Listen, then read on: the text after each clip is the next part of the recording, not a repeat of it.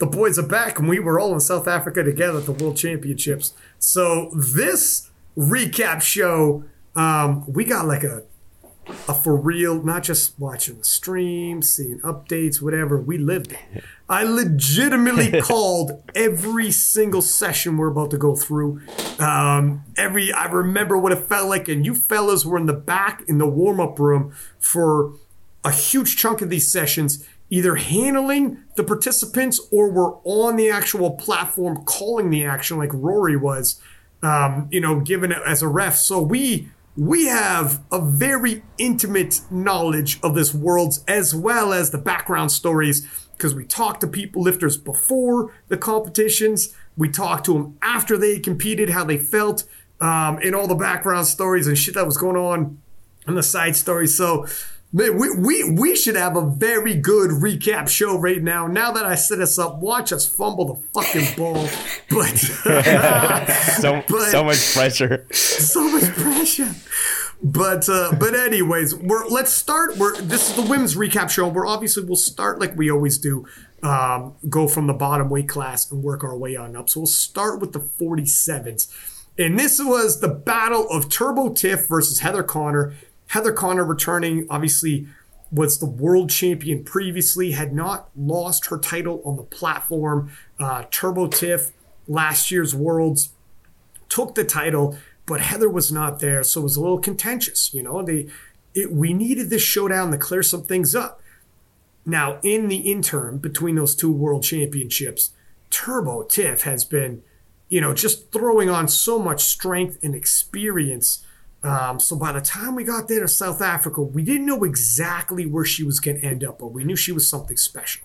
And not only strength and experience, but she'd been throwing on size as well. Turbo Tiff, initially when she moved into the 47s, was undersized, did not have to cut.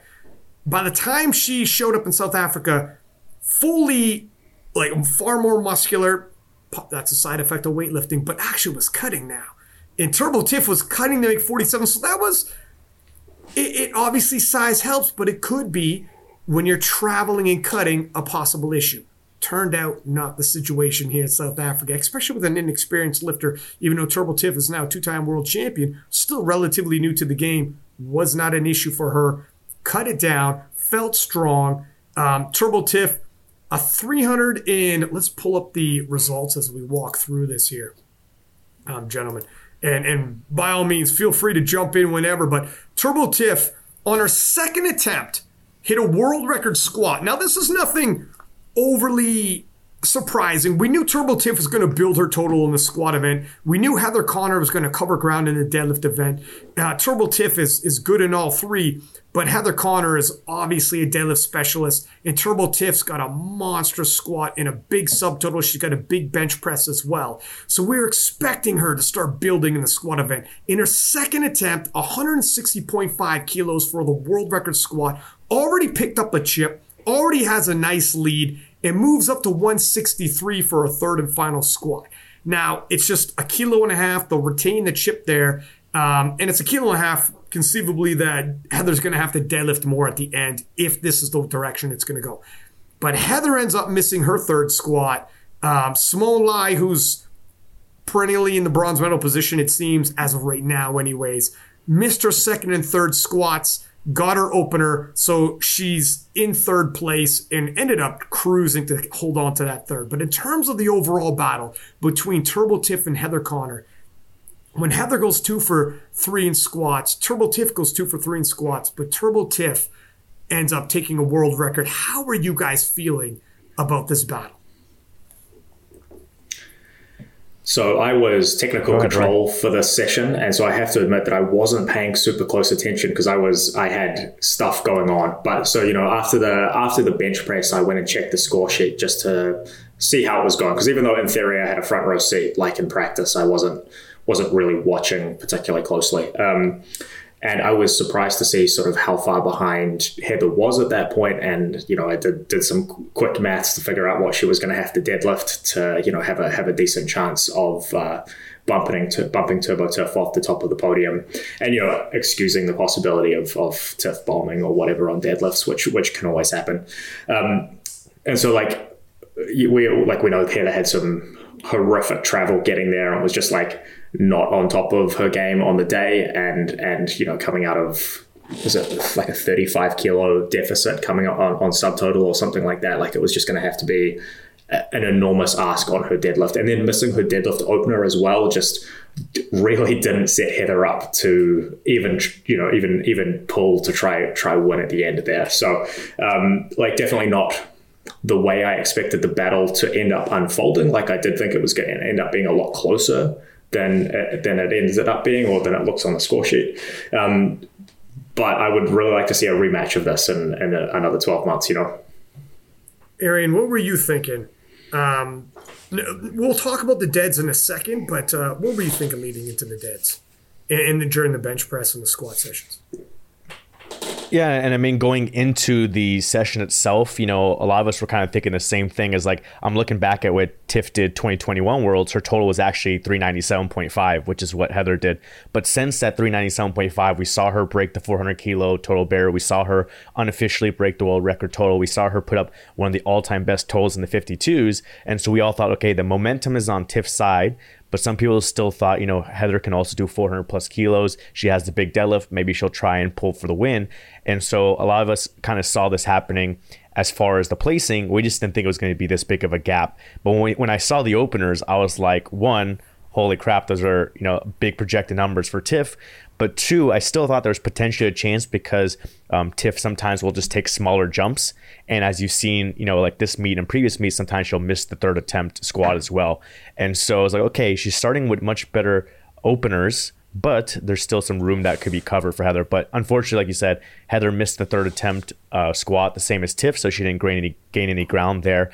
And then missing the opening deadlift, she repeated it to, you know, stay in the meet, which kind of like held her back a little bit. And then potentially with the 193, it could just be at that point, you're not going to win. The pull's not for the win. Maybe you're not as motivated and maybe you don't try as hard. So maybe if it was, okay, this 193 or 195 is a pull for the win, you go get it. But since it's not that point, then you don't have the same kind of motivation and she didn't get it. So she ended up totaling less than 400 kilos, but it's still her best total at Worlds. If you go look at her previous two world titles, she won with being in the 370s. So it's definitely a big jump up for her, for Heather, as far as her capabilities at Worlds. It's just that Tiff is a different beast right now. Yeah, I'm in the bench press event. Turbo Tiff ends up opening with 90 kilo even. It's a junior world record, moves up to 96. It's an open world record. And now, you know, there's all types of chips in play. She's piling on the kilos.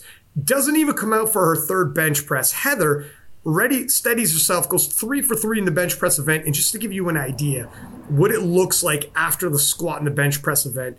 Now, Turbo Tiff, once they hit, Turbo Tiff's subtotal is 256.5. Heather's is 212.5. Now, that's a mighty spread moving into the deadlifts. Just to give you a little, if Heather hit a 200 kilo deadlift, which is a top end massive deadlift, probably even on a good day, that's a top end, she's going to end up with 412.5. And that's a phenomenal total in the 47s. That's if she had hit. So going into the deadlifts, if you were to do the math off of those massive subtotal Turbo Tiff had, even if Heather hit her top end 200 kilo dead, she's still at 412.5. Once Turbo Tiff hit her opening dead, she was already at 416.5. Now you think about that right there. Turbo Tiff hits her opening deadlift, she's at 416.5 right there. You know, it was, as soon as that opening dead flew, it was going to be, I mean, Heather's now 200 kilo plus if she's going to try to pull to win this. It was just too much. You know, Heather did her thing, showed up. I'm like extremely grateful she's there, because if she didn't, what are we talking about here? So she could put pressure on Turbo Tiff. So Turbo Tiff had to, you know, hit these big lifts and has a world-class contender there. She needed this rivalry. But once we moved into deads, that subtotal was just so monstrous. It was crazy. 256.5 by the time we get into deads. And once you hit your first dead, you're already at 416 point. Like, what are we talking about? We've never seen a 47 kilo lifter capable of doing that off her opening day. It's all like there's not a 47 kilo lifter. There's nothing Heather could have done or any 47 kilo lifter alive ever could have done. It's just too much. And as it were, so Turbo Tiff ends up with a 426.5 kilo total, which ended up, she would have, I think it's a silver medal in the 52s, a weight class up, and obviously ended up in the bigger picture. We'll lean more into this, but getting her best lifter of the entire tournament. It was utterly dominant. You know, a star emerging dominant force in the 47 kilo class. Now, I'm like you, Rory. I want to see them battle it out again.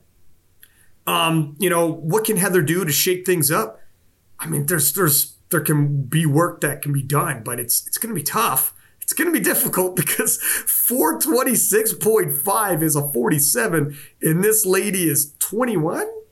She's still a junior. This is, you know, it's crazy. It's very, very. We've never seen this before. She's competitive a weight class up as a junior in a weight class below. Yep.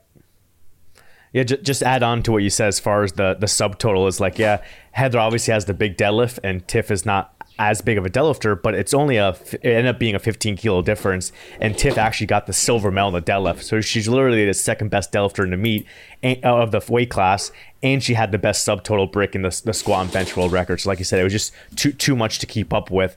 So for Heather, yeah, maybe going forward is just adding kilos onto all three lifts, especially the bench where she got fourth on bench, but she got the silver and the squat and the gold in the deadlift, is maybe bringing that bench up some more and then having the bigger deadlift to go along with it. Then I can start covering some ground. And then just adding on to what you said as far as no one has ever done this before, is the world record was only held by one person this whole time. Chen Wei Ling from Chinese Taipei broke the world record in 2012, and then she broke it again in 2015 at that 407.5, and no one has been able to break it since 2015.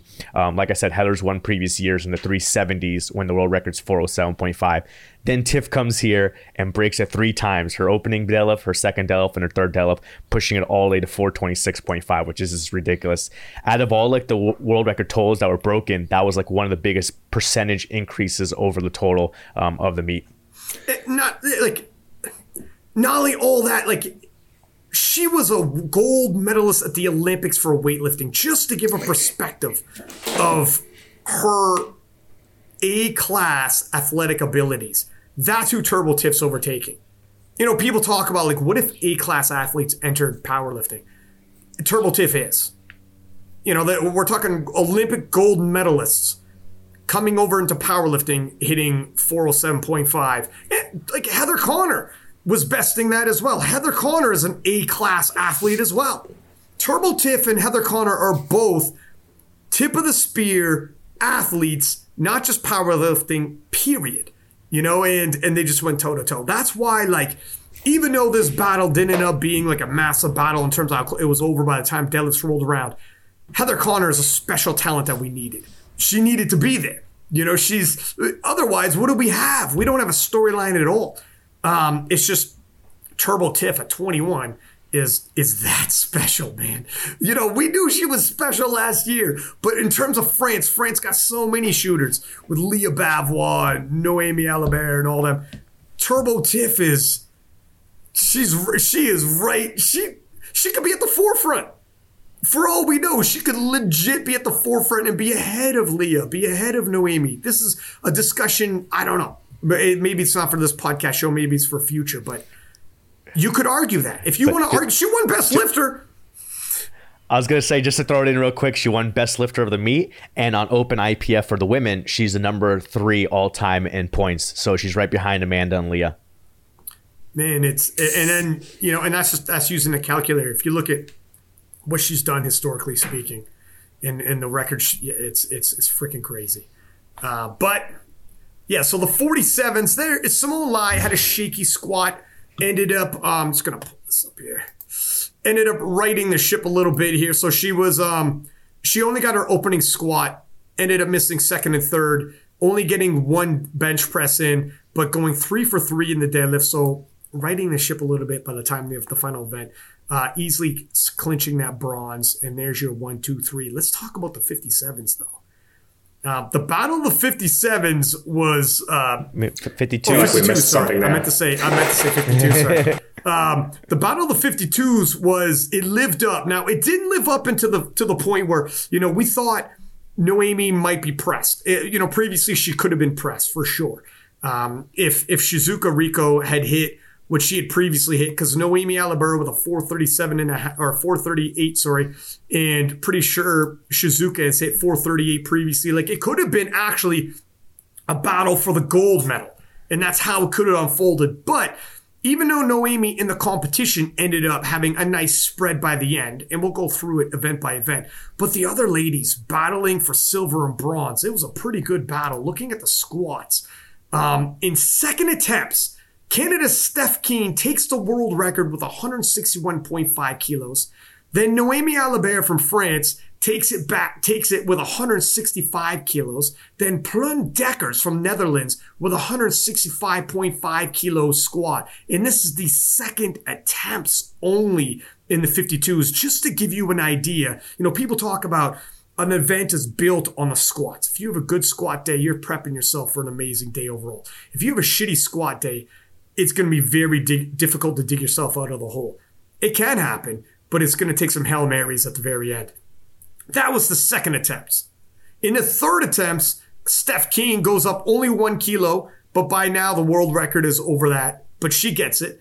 Noemi Alibert goes up 3 kilos to take the record back. So now Noemi Alibert took the record back from Plun Dekkers, but Plun Dekkers says, I will match your 3 kilo jump.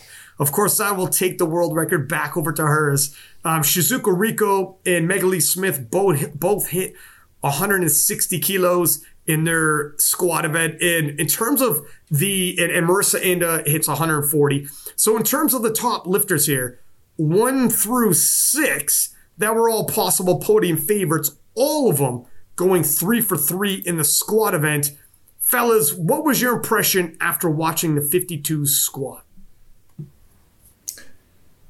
That was potentially the best sort of exchange of the entire meet right there, right? So you're watching the squat world record change hands like 6 times in the course of about 15 minutes was phenomenal. And a lot of those attempts were really good selections as well. Like, no one was massively sandbagging just because they knew they could get the record. No one horrifically overreached. Like, I think the vast majority of people actually went 3 for 3 on squats in the 52s, which is really cool to see as well. I have to say, I did think that Pluna was going to go for 170 or 170.5. I guess she'll just have to leave that one maybe for Europeans or something like that. Just push that record just that little bit higher. But that sort of opening salvo really set the tone for the rest of the meet. What were you thinking there, Aaron?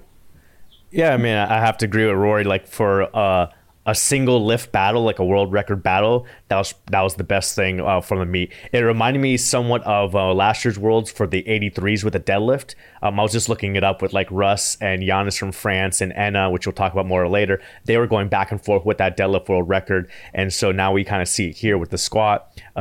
And you were kind of expecting, it to happen because we already knew like Steph Keen was squatting over the world record. We knew Plune already has the world record, and then Noemi was getting up there as well. So you knew some kind of battle was going to happen. It's just great that it happened not only in the second attempts, but also the third attempts. It wasn't just like the end where 2 of them chip it or something like that. You saw the world record breaking 5 times, and I believe the record was 161 initially, which shows how close Shizuka and Megan Lee were also towards it. They were at 160, so they were just right below the world record as well. So you had basically 5 ladies that were so close to that squat world record, and then 3 of them just tossing it back and forth. Yeah, it was, going into this event as a commentator, I remember saying, take a look at what the world record is, and now take a look, like, for instance, Noemi Alibert opened up a kilo behind the world record. A kilo behind the world record. You knew the world record was going to fall, obviously. But for it to be taken that many times and so many of the ladies end up that close to history, it's a crazy squat session moving into the bench press. Now, this is where some things appeared like it could have been a stitch dicey. And this is where some of the package shuffled a little bit, and then we'll move into the deadlift. But Noemi Alibert gets her opening at 177.5, misses 82.5 twice. Plune Dekkers gets 82.5, misses 85. has to retake it, hits 85 kilo. So Plune's grabbing some kilos here in the bench press event. Steph Keen from Canada opens with 67.5. Ends up finishing with 80 kilo. Now that's a nice spread in the bench press event and going 3 for 3 in the bench press. Rico Shizuka, or Shizuka Rico, going 2 for 3. And Megan Lee Smith also going 2 for 3 here. Marissa Inda taking the gold medal, but only getting 1 out of her three attempts, missing 95 kilo, retaking and hitting it, missing 100 kilo. What were some takeaways for you, gentlemen, and how did you think things were looking going into the deadlift event? By this time, it appeared as though probably Marissa Inda was too far back, but how were you thinking about Shizuka? How were you thinking about Megan Lee Smith, Steph Keen, Plun, Noemi? Were you guys now telling yourselves after 2 events before the deadlift event, was Noemi in your mind still in danger for the gold, or do you think the battle was going to end up being more for the silver and bronze already just after 2 events? And you could go first again, Rory. So I think things were more or less shaping up how, at least I expected, coming through the bench press. So one thing that is abundantly clear looking at this is that people show a lot of hubris with their bench attempt selection, right? There was a lot more misses on the bench press than there was on the squats. I think only 5 out of the 13 women made their 3rd attempt bench press. And I haven't actually counted, but a large number of them either missed their 2nd as well, or they missed their 2nd and then came back and got it on their 3rd. And often we see that when people who are benching 70, 80, 90 kilos are taking these like relatively large jumps. And so that's one of the problems with having a bench press in the 70s or 80s, is that if you have to take a 2.5 kilo jump every time, like if you're not in range of the world record, then that's a really big percentage of an 80 kilo jump, right? 2.5 kilos seems maybe a little small, but 5 kilos is a really big percentage of an 80 kilo bench press. And so going, for example, like Naomi went 77.5, 82.5, that's a big jump. And she potentially cost herself 2.5 kilos by not going 77.5, 80, potentially getting 80, and then attempting 82.5 on her 3rd attempt. Of course, we probably all knew that Marissa Inda was going to come out of bench press with a gold, and that Plun was going to pick up a few extra kilos there as well. Of course, I'll pass over to Arian now. What are you thinking, Aaron? Yeah, just adding on a little bit to what Rory was saying is, like, on squat, we saw the top 9 lifters all went 3 for 3 on squats. And then it flipped, like Rory said, on bench press, where only Steph Keen out of the top 9 went 3 for 3 on bench. Everyone else missed at least 1 attempt. And so for Steph, the way I saw it from that pack, because there's like so many lifters in that area of 415 to 425, is that Steph Keen gained the edge by making 3. And she took some sizable jumps. She went 67.5 to 75 to 80. So she was making ground on her bench where these other lifters were missing and losing ground. So like Marissa only getting 1 kind of put her back. Shizuka and Megan Lee only getting 2 put them back as well. So I think that benefited Steph there on the bench.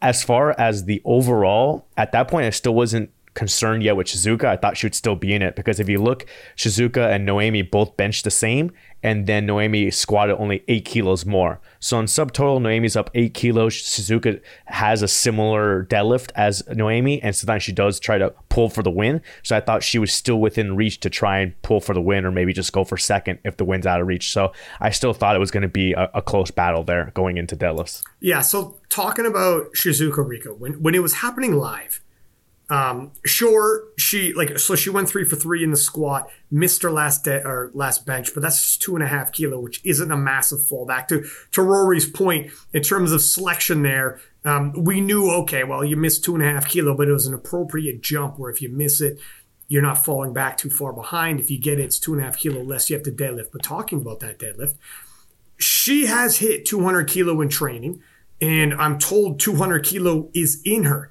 And if you do the math here, she needed, because she ended up in the deadlifts only getting her opening deadlift of 185.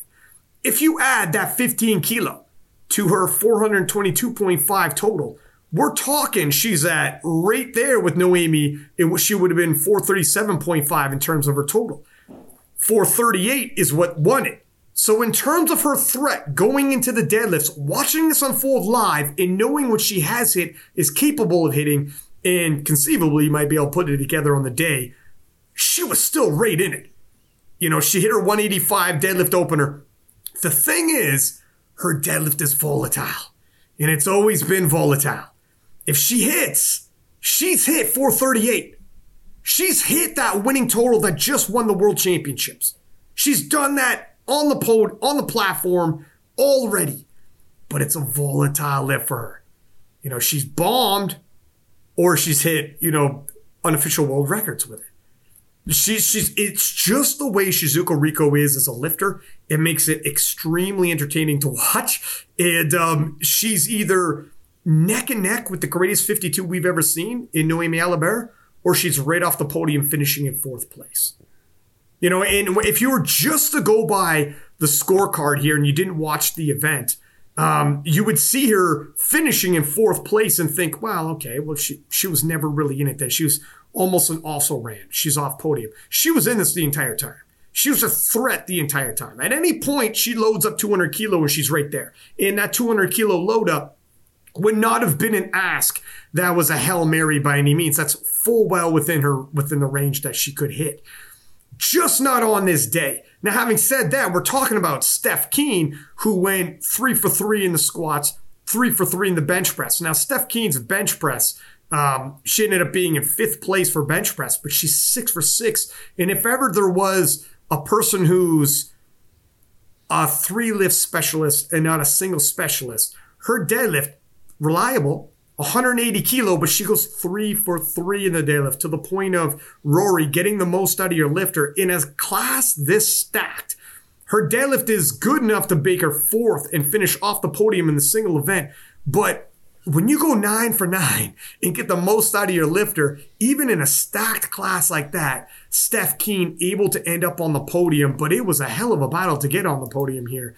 I was going to say, speaking of Hail Marys, look at those attempts. 150 opener, jumps to 162.5 second, and then she sees Shizuka miss her second. So it's like, okay, maybe Shizuka will miss her third as well. Let's go and tie her on total and beat her on body weight. Jumps from 162.5 to 180 to pull for the bronze medal. And listen, and Shizuka misses again. And this is where, if you're the Canadian or any coaching staff, you got to be paying attention. But it's true. They're watching this. They knew they were going to load up on the third and final. They knew it was super tight to get onto that podium. Between Alibert, who's a gold medal favorite, but that's obviously one podium spot, even if someone upset her.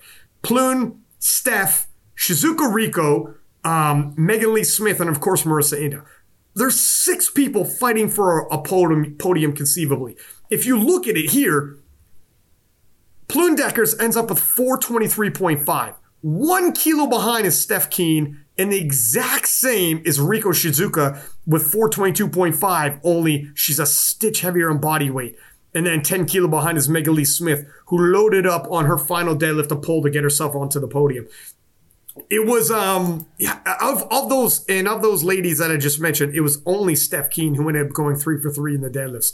But Plune Deckers, having built enough of a lead, and it was so tight, it was enough to convince these ladies, you're fighting for the bronze medal and you're not pulling for my silver. It was just so tight of a race, man. This 52 kilo class was maybe the most stacked in terms of top to bottom, not single one-on-one showdown. We could get into more of that later. There's more to come. But in terms of 1 through 5, go ahead, Aaron. I was just going to add in there. I was just going to add in there too, before you go to the next weight class, as far as the attempts is, after Steph Keen pulled that third attempt to go into the 422.5, Megan Lee Smith, if you remember, pulls that third attempt and she got it 2-1. And then you see Jeff Butler run over there to the jury and protest. I think maybe another team coach had gone as well. So it wasn't just Canada. And Roy's, I think he's saying 6 coaches. There was 6 coaches, including myself there. went to go protest it, and then the jury overturned it to a no lift, which moved Megan Lee Smith back down. So Canada definitely got their money's worth out of Jeff Butt with those attempt selection, perfect 9 for 9 day for Steph to put her into bronze, and then Megan Lee Smith knocks her off the podium, and he goes to jury and gets Steph Keen back on the podium. And watching that live, let me say, in terms of drama, when you're watching drama unfold, there's nothing like a little bit of controversy, a little bit, oh, it's going to get overturned. I remember as soon as the lift was done, Jeff Butt coming around that corner, he was, the way he came around that corner, like, you got to be fucking kidding me. Even though they're all borderline calls. It's never like a you got to be kidding me call. It's always borderline. But if you're going to sell it, you're going to fucking sell your story. You're going to sell it like you got to be fucking kidding me. Like, you got to come around the corner like that. You're not going to say that because you're going to say it polite, but your body language and the expression on your face is like, you got to be fucking kidding. It was such an amazing session right down to the last deadlifts. And speaking of the last deadlifts, Farid Farhana from Singapore with a massive 200.5 kilo final pull, as if the battle on the podium wasn't sweet enough, and it was a great battle back and forth. A 20.5 kilo pull for a world record deadlift. And I believe that's that's Penna's lifter right there. I mean, it was a hell of a show, man. That's a hell of a way to cap it off when she's going for the deadlift world record and takes it. So you get to end up on a high note. Fellas, this is definitely one of the best sessions we'd seen in the women's division. Yeah, definitely something I hadn't seen, because in the nominations, sometimes the lower place lifters, they may be good at one lift, but since you're only focused on the top 5 or top 6, you don't see it. And then, I'm watching the competition. Next thing you know, she breaks the world record deadlift on the second attempt and then breaks it further on the third attempt, whereas you thought it might be, a Suzuka or a Noemi going for that world record deadlift. So that was definitely a surprise. And that 200.5, from what I remember, looked pretty easy. So she definitely has more in her. It flew. She did a beltless as well. Shades Joy Namani, which will be a nice segue for us. It flew, dude. She's got more than 200.5. I mean, obviously, take the record. Don't go much more than you need. Just take that record and you could push it at Euros or whatever. But Penna told me he knew she was going to go for that. God knows what she's going to go for. She's from Singapore, so not Euros. Sorry, she'll be at the Asian Championships, or I'm not sure where her next competition is. I shouldn't schedule for her, but keep attention to her anyways, because she's going to pop up somewhere in an international competition, and I'm interested to seeing how far she's going to take that record, because she's got more in her. She's, to your point, Arian, she's got more than 200.5. She was just going to take the record and not load up with any more than she needs. Now, speaking of Joy Namani, holy shit, did we have some drama? Did we have some action? Did we have a star emerging in the 57s? Joy Namani giving Great Britain the scare of their life, missing all 3 attempts, and her third was overturned. On squat. It was as scary a fucking moment. I mean, holy smokes, was this? It was controversial. It was exciting. It was dramatic. And in the meantime, while she's struggling to get a squat in and giving everybody the scare of their life, coming out of Great Britain, Jade Jacob from France, a young French shooter, the reigning junior world champion, total opposite squat session, goes 3 for 3 in the squats, breaking junior world records along the way, ending up with a 175 and really setting the pace. I know in the preview show, I think it was Bill and I think it was Rory who were talking about how Jade was going to be, you're crunching the gym numbers saying, my God, her total is going to be around 480s. And I remember thinking, I don't know what, look, it's difficult because gym numbers don't always translate onto the platform for a million reasons, right? Like go to the world championships, your total doesn't always go up, it goes down. Travel, cut weight, what are you doing in the gym? How was your body? Whatever. There's a million reasons why. So I was excited about her. But after the squat event, I'm like, holy shit, this might actually happen. It was still early days, but this might actually happen. Before I get your guys' impression, Evie goes 2 for 3. Maria from Canada just gets her opener. And Bobby Butters takes the gold medal in the squat event with a world record 183 kilo, about 403 pounds for a 57. A woman who's 125 pounds to be squatting over 400 is fucking insane to think about. You know, you go to a gym, you see dudes twice her size, very happy, squatting 4 plates a side. She's 125 pounds, man. It's insane that she's squatting this much, taking the world record. And Rory, what is your impressions after the squat event? Obviously, Evie, friend of yours, you're handling her. But on the flip side, you had foreseen that Jade Jacob, what she was going to do. What was your impression, kind sir? Right. So during this session, and in particular during the squats, I think I aged about 6 years. It was very stressful. So let's go top to bottom. So Joy, from where I was standing, that last squat looked high, and I thought she was out. And you know, from a sports perspective, like nobody wants to win because the other person bombs out. You want to win because you're stronger. But that also meant that suddenly Jade Jacob, Bobby Butters, Evie Corrigan, Maria T are all thinking, okay, so I've gone from fighting for probably like potentially first, but more likely second to fourth, to fighting for first to third, right? And so like that was a very exciting moment. And when the jury overturned it, that was me approaching the table, being like, "You've got to be kidding me!" So there was that. Jade Jacob squatting 175. I do have to eat a little bit of crow here, Ryan. I said she totaled 485. She only totaled 480. So I wasn't bang on my prediction. So stupid. But I was pretty close on Plum's total. I think I said 425 and she went 423.5. So pretty close there. Bobby Butters' world record squat. I don't know what I can say there except that it was amazing, right? Like that was really, really good. Now, the bit that actually aged me was Evie Corrigan. So, of course, I was handling Evie. She's a good friend of mine. I see her in the gym many days. Opened at 160. It was good. We took the A-track, 167.5, and she missed it. And I was having these flashbacks to 2019, where in 2019, she opened her squat at 150 and then missed 157.5 twice. And so she missed her 167.5, and I'm like, no, it's happening again. But of course, being the competitor that she is, she managed to sort of get her head back in the right space and come back and then hit that on her third. So it wasn't exactly what we wanted to squat, but given that she missed the second, coming back and hitting it on the third is a pretty good recovery. And like realistically, we probably would have only gone 170 or 172 anyway. So like as far as kilos left behind, we really only left 2, maybe 5 kilos on the table. So it not amazing, but probably didn't like make or break the day at the end of it, just because Evie was able to put herself back together like that.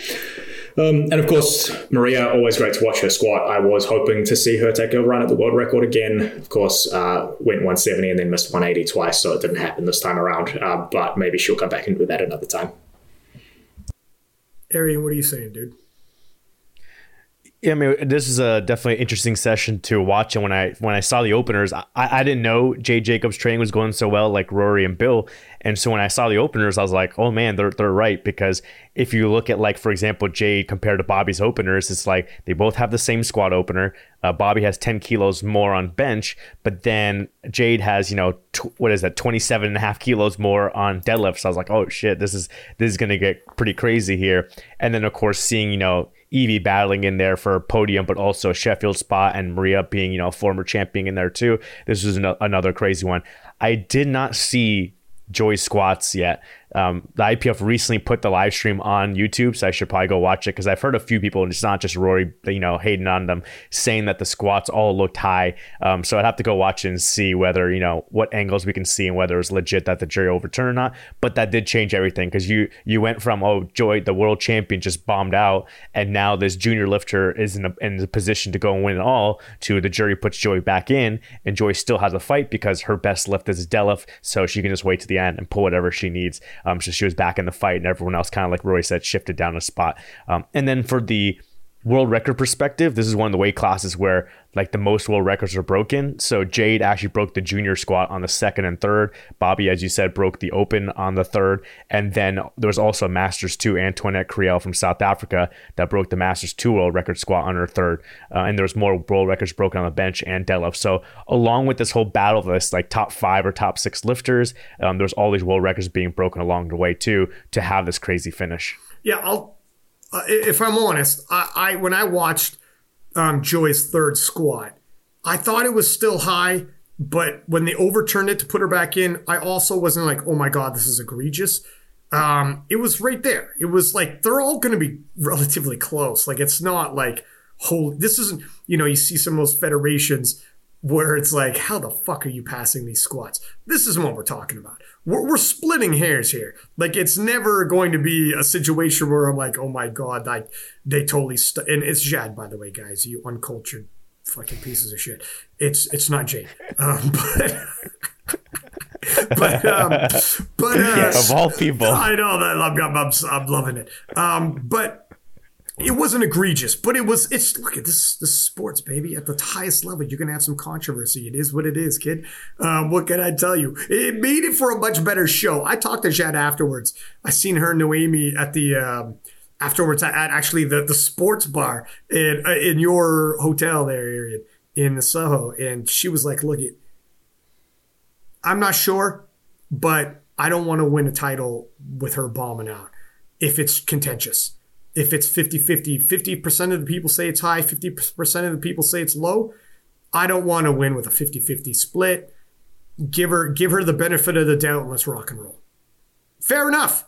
Fair enough. If it's on that line and you're going to ask a room and it's 50-50, I respect that. And also, I think Jad is like I think she's 21.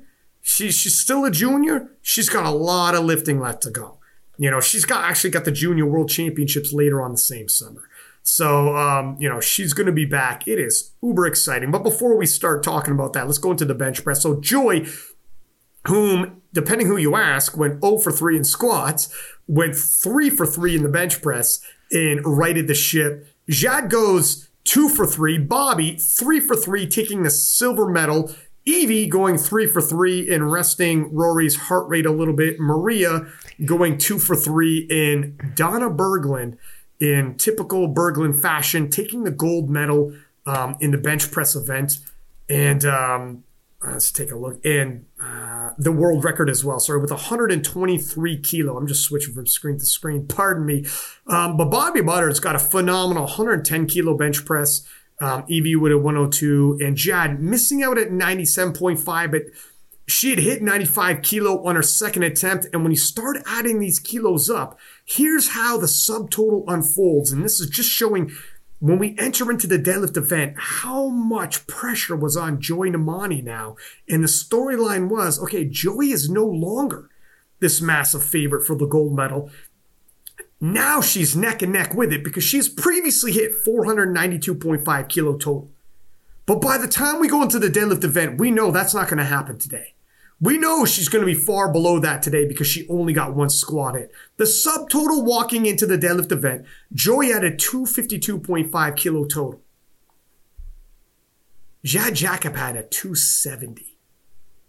Now, sure, Joy's got a big deadlift, but holy fuck does she got a hole to dig herself out of today. So it's a massive lead for Jad Jacob in the 57 kilo class, 270 to 252.5 with Joy Nnamani. Now the rest of the ladies are in it. Bobby Butters is in it. In the end of the day, she's only 2.5 kilo off of winning the gold medal herself. But fellas, what were you guys thinking after the bench press event? Walking into the deadlifts, when the subtotals are that close, it starts becoming kind of that, is she going to find herself like Heather Connor, where it's like, yes, you have a massive deadlift, but you have left too big of a gap. The bridge is too big you're trying to build to cover that gap now. The deadlift is an amazing weapon, but it isn't the Excalibur that's always undefeated. And Jad Jacob is starting to piece together a crazy day, and for all intents and purposes, Joy wasn't. What were you guys thinking going into the deadlifts? Rory, you can go first, love. So one of the things with deadlift specialists is that, particularly based on the training that you can see as an outsider without, specific information about what's going on, is that it can be really, really hard to tell what their top end is, right? Like the difference between Joy's top end of deadlift on the day being 220 kilograms, 225 kilograms, 230 kilograms, 235 kilograms, like based on what we can see in her training and her travel and her weight cuts and all of those things, it's really hard for us to project, oh yes, she's got 228 today, or she's got 230 today, right? Like that difference is so incremental that like it's just kind of a question mark. And so we're looking at these subtotals, which are enormous. In many cases, like you said, like Jade Jacobs' subtotal, huge, ridiculous. And we know that Joy has a really good deadlift, but does she have 20 kilograms more than Jade? Like 10 probably, 15 probably, 20 starts getting into that range where we don't really know anymore, right? And so obviously handling Evie, I'm mostly paying attention to Evie and trying to get her on the podium, trying to get her the Sheffield qualifying total, which she hit on her opener, by the way. But what we're looking at is what do we need to deadlift to get ahead of each of these girls? Like, what do we need to do to get ahead of Bobby? What do we need to do to get ahead of Jade? What do we need to do to stay ahead of Maria just behind us? And we were looking at the numbers that we were going to need to get ahead of Joy coming out of this. And even though we were ahead on subtotal, we needed to deadlift like within 10 kilograms of her. And like, well, if she can deadlift 230 today, are we going to load to 220 to take a run at that? Like, probably not today, right? So like that's the maths that we're running through in the back, and we think that Joy has probably got it sewn up, but without really knowing exactly what her top end is, it's quite hard to tell. And so seeing it shake out exactly like this, like that 228 was right on the limit, right? Like if there was more there, it wasn't a ton more. So yeah, Arian? Yeah, and looking at some of the other lifters, like for Maria, I'm not sure what happened there, because Maria did the Canadian Nationals where she like had an easy meet. She like passed on her third attempts. Her numbers looked easy, but then her numbers here were down, and she's done more before at Worlds. She's done in the 470s at Worlds before. So for her, I'm not sure what happened with her missing the 2 squats, missing the third bench and the third delf, and falling into 5th place. And then just looking at the top lifters, an interesting thing about Joy and Jade also, or Jade, to add on to this, is that they both weighed in the same 56.45 kilos. So like you had said, Jay was up 17.5 kilos on subtotal, and Joy's opener was 17.5 kilos above Jade's. But the way it works is that on opening attempts, they both have the same total. So you go to body weight, see who's lighter. They both weigh the same. So then it's the lifter who hit the total first that would be in the lead. So actually Jade was ahead after openers. So I'm not sure. I think the British team increased Joy's opening deadlift, but I'm not sure if they thought about that and factored that in, that Jade was actually ahead on openers. But they made up for it on the second attempts, because Jade only went up 7.5 kilos. And so Joy went up, I think, like 11 kilos to break the world record and to get into first place on the second attempts.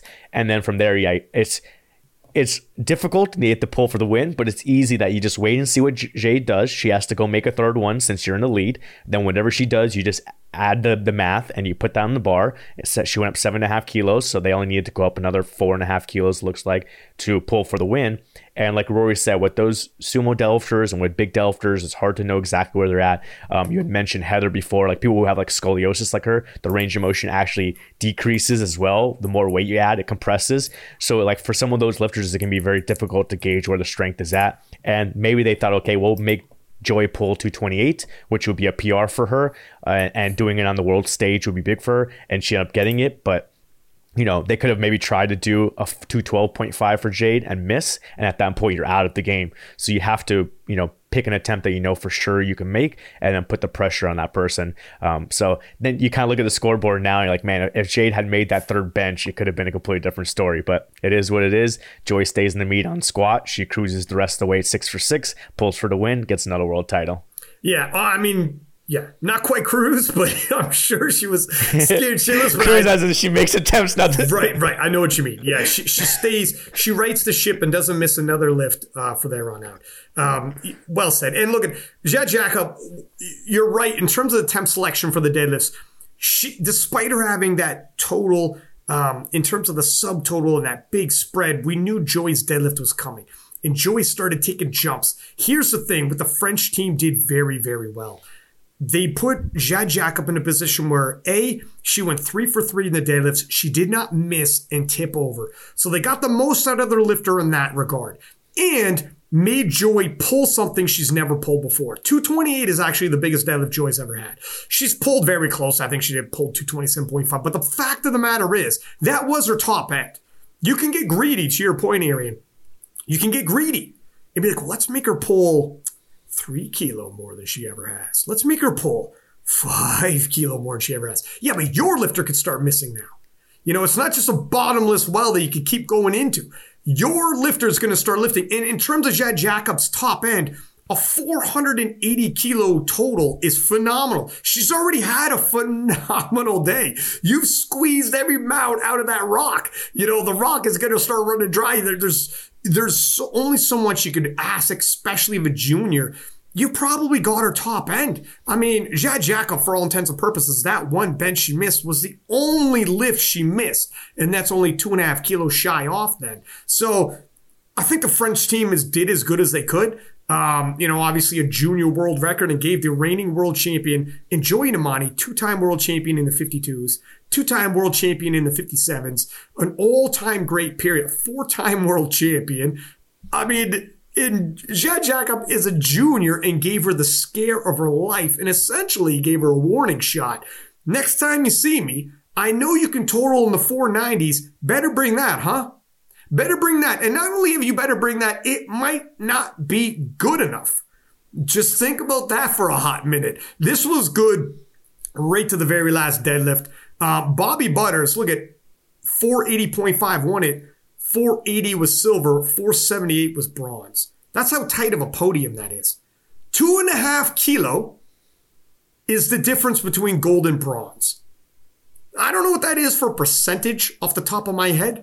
But Bobby Butters is as much of a freaking the tip of the spear elite as they get herself. World record breaker. And I mean, it's crazy competitive. And then not far off that was Evie Corrigan with a 470, missed 197.5, moving up to 200. And as you had said, Rory qualified for Sheffield.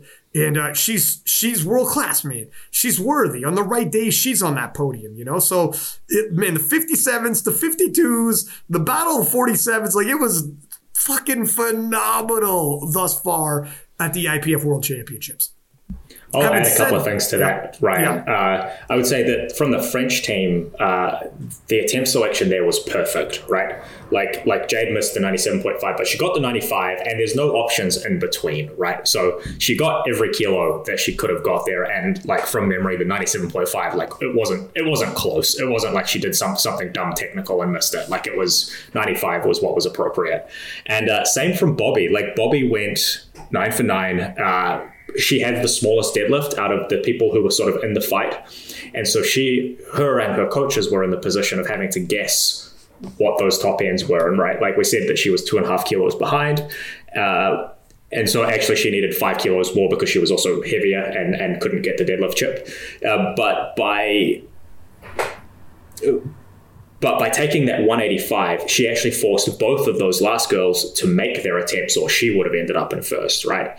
And so that's the play that you have when you don't have a deadlifter, right? As you get yourself in the position so that after your third, but before theirs, you're winning.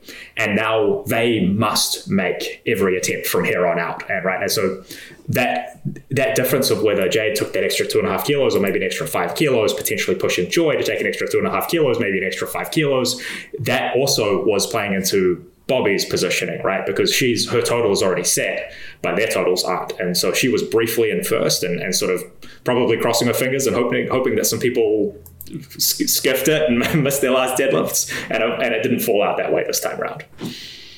And also Evie taking a bronze medal in the deadlift event. I like to do the event wrap up. Let's move on though. We've had nothing but clean lifting. returning world champions until the 63s. And this is where, everybody was shocked. Leah Bavois missed weight for the 63s. And all of a sudden, what could have been a runaway event ended up being another battle. And we've had battle after battle. And now all of a sudden, here's another battle. Now, in terms of Leah Bavois missing weight, I talked to Penna, I talked to Leah, and it was a crazy 16-hour cut at the end. I'm going to have details. Penna's coming on the podcast. He was with her, obviously, trying to get the weight off. He's not her nutritionist, but he's her friend, right? So the Team France rallies around her, and they just it was great. They pushed it to the limit to try to get this weight off. Quick funny story antidote, because we have these back stories. Not sure how the fuck this rumor happened, but you guys probably have heard. Here we go. So I'm in the warm-up room. I'm walking around. I think I might even have been around the venue. And people like, holy shit, what did you do, man? And I'm like, come again. And this Leah had already missed weight. And they're like, fuck, man, is it true? I'm like, is what true, man? And this is Garrett, the head coach of the Canadians. And he's like, did you take Leah Bavois out for dinner the night before, like a big dinner? And you're the reason why she missed weight? And I'm like, Keska, fuck? I'm like, hell no. What are you talking about, man? I didn't even see Leah Bavois. And then from there, I shit you not, like 6 different people had asked me, like, and they were adding on, like, oh, I heard the French team's pissed. I'm like, what do you mean the French team's pissed? At me, because you took Leah Bavois out for dinner and were like, you had some kind of food competition or some shit. Why the fuck would I do that? Why would I challenge someone to a food eating competition? She wasn't with, she's like, here's the thing too. Here's a funny thing about this rumor. If you would see me with Leah, I could see where you might be like, oh, maybe they're going for dinner. And then be like, fuck, that's kind of weird because she missed weight the next day. Was she fucking out for dinner when we seen them? That's something. The thing is, I didn't even see her the night before, man. I didn't see her until, I saw her 2 nights before and that night later on. But the night before, I didn't even see her. There was literally zero storyline there. And then when somebody talked to Jess about it, they were like, did you hear about that rumor, Ryan and Leah? And she goes, yeah, it's not true, but I'm going to keep saying it. I'm like, fucking Jess, what are you doing? Yeah, I know it's not true, but it's a good one, so I'm not going to dispel that rumor. The other thing is you have absolutely nothing to gain from that, right? There's a Canadian lifter, but she ended up finishing 7th. You're going to sabotage one of the other lifters to move her from 8th to 7th? Really? Dude, what the shit? And Leah would just be like, yeah, let's smash burgers and fries and what do you what? Oh, it's King of the Lifts. I'm in. Yeah, are you picking up the bill? She would get you know what I mean? I got Jedi mind trick control on her, but I swear to God, man, 6 people rolled up on me, and I seen Penna afterwards. I'm like, Penna, does the French team hear this? He's like, I didn't hear that rumor. Okay, cool. Because the other rumor was the whole French team and the national team coaches were pissed at me. I'm like, there's no fucking way they believe this. Is this true? There's no way they can hear this rumor and be like, that sounds like logic to me. They're pissed at you because you can't pronounce any of their names. Hey, you guys should talk right now. Okay, I sound like a Frenchman. But anyways, so go ahead. But just to add on to the whole missing weight thing, it is another thing about showing up to meets, especially a world championship. You don't know who's going to make weight. You don't know who's going to show up. You don't know what people are going through. And the men's weight classes, which we'll do the recap later, Franklin Leon didn't show up for the 59s. We don't know why. So a lot of these lifters showed up on the day thinking, okay, Leah's going to win by a big shot, and then we're just battling out for the rest of the podium. And then you show up to weigh-ins and you hear Leah's not there and doesn't make weight. You're like, shit, now it could be a world champion. Always show up, man. If ever I've found, just in life, period, not just for sports, but yeah, we're on a sports podcast. Show up. You don't know what's going to happen. Even if Leah made weight, how badly is she rattled from it? How badly depleted is she? A 16-hour weight cut. Just show up, man. People bomb. We've seen favorites bomb out. It happens all the time. You know, like this is it, when a world championships or a nationals or whatever competition is rolls around, at least one of the favorites is going to go down. At least one major upset is going to happen. Who is it going to be? You don't know, but it might be the weight class you're in. Show up. And someone who did show up in riding an amazing comeback is Megan Scanlon of the U.S. Who would have thought, holy shit, I had somebody message me in the DMs being like, am I the only one who picked Megan Scanlon to win the 63s? Because I think I just picked up a fuckload of points in the fantasy league. I'm like, dude, conceivably on the, like, I love Megan Scanlon, but on the surface, I think Megan Scanlon would even be like, yeah, I don't think I'm going to beat Leah Bavois. Well, guess what? You know, you didn't have a head-to-head with her, but you became the world champion, picked U.S. up 12 points towards the women's national team, which was massive, by the way. We also took a bath on that in the fantasy league because we all had the French team winning the women's, and obviously the Americans did. Megan Scanlon completely changed the tide. Listen, she didn't make Leah Bavois miss weight. I did. Whoops. But what she did do was end up in a fucking battle, a three-way battle where three of these ladies ended up with 505, and she fucking clinched it with the U.S. When the door of opportunity swung open, she fucking walked through that and battled it out and did her damn job. And Megan Scanlon, I mean, a hell of a story in terms of comeback, but yes, the door of opportunity swung open for her, but she had to make good of it. It wasn't like it was sewed up, because Chiara Bernardi, Iris Shelton, Serenaldi, Pantea, all of them are killers. You know, Chiara is a world champion in the juniors. Iris is a European champion. All of them full well capable. Megan had to do better than, had to have the best day she possibly could on this day when this happened. You know, and that's the best, when the opportunity comes, you still need your all-time best day to clinch this. On the surface, when I'm looking at this, it would have been Bernardi who would have been the favorite. And I said it on the commentary, and it's tight, but Bernardi is probably your favorite now to win this. But it's so tight and so close. But it would have been Bernardi, the junior world champion who has totaled more. But the proof is in the pudding. You got to show up. And as we'll take a look at the scoreboard here. But so Megan Scanlon going 2 for 3, making 180, missing 185. Bernardi hitting 180. Iris Shelton hitting 192.5. And she doesn't have as big of a deadlift as Megan and Chiara. So she kind of needed that third squat. However, she's going to face stiff opposition from Serenaldi, the other Italian, who's going to try to make a position to get onto the podium. Obviously moving from the juniors as well, a Star and Pantea. So the squat event, a little untidy. We're in the top 4 lifters, all of them only going 2 for 3, leading into the bench press. Fellas, what were you thinking after the squat event? It's a little untidy all around. Some people are missing lifts.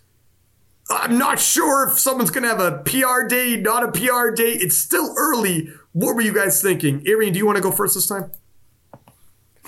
Sure. On this one, like, you know, on paper after squat, you're looking and you're seeing, okay, you know, Iris has the gold, Megan has the silver, and Chiara has the bronze. But on the projected openers, or looking at the bench and deadlift, to me, Megs looked like a high opener on the bench and a high opener on deadlift. So I wasn't sure how much progress she made on the deadlift since nationals. On bench, I knew she did because, one, she had issues using the foot blocks at nationals, and her attempts were very easy. It was just the foot block slipped on her, I believe, on her second attempt. And in training, she had posted up some big numbers as far as reps and a 1 rep. So on bench, you know, kind of had an idea, but with deadlift, I didn't know. So I didn't know if that number was legit, if they were going to lower it, or, you know, what was going to happen as far as the projected total. So I was kind of still up in the air after squats, like, hey, let's see how things play out. But it was definitely untidy on squat and across the board. Looking at it, looks like no one went 9 for 9. So there was a lot of missed attempts across from first down to 18th place. And so it was just one of those battles, I guess, like, you know, you just have to fight through people missing attempts left and right, and whoever makes it through, makes it through. Sorry, I think I said all of the top 4 missed. Bernardi went 3 for 3.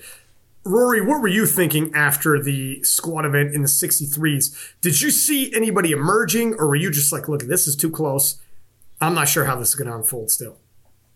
I was very much in the this is too close, I don't know how this is going to unfold camp. I was only half paying attention. I had a lifter in the alternate flight in the 63 kilo A flight, the weaker flight, and that lifter did really well, but I was paying attention to her rather than what was going on at the top end of the 63 kilo class. But I did take a couple of glances at the scoreboard, and of course Iris has this enormous squat, which is a great starting point for the rest of the day, but a big squat just doesn't really carry you. Like, you still have to get attempts on the board, you still have to get a bench, and you still have to get good deadlifts on the board.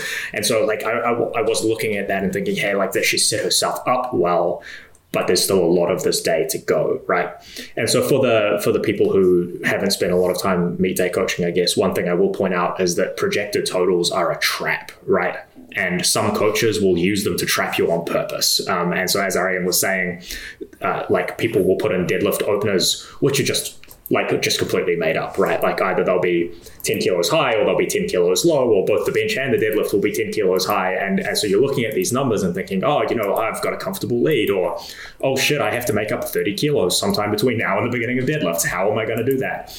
And like, that's just not real, right? Or not necessarily real. And so you have to be really careful with those when you're looking at them to make these decisions as to whether they are real and that's what these people are actually opening on, or whether they're doing it to trap you, or if they genuinely don't know what they're going to open on yet. And some people will only be making these decisions. They'll have a range in mind and they'll only make a decision as they get to their second to last warm-up or their last warm-up or something like that. And they've got right up until 3 minutes or 3 lifters before their flight starts to make that change. And so they'll put that change in at the last possible second. And if you're expecting them to open on a particular thing and they change it, you could be left like holding your belt in your hands, right?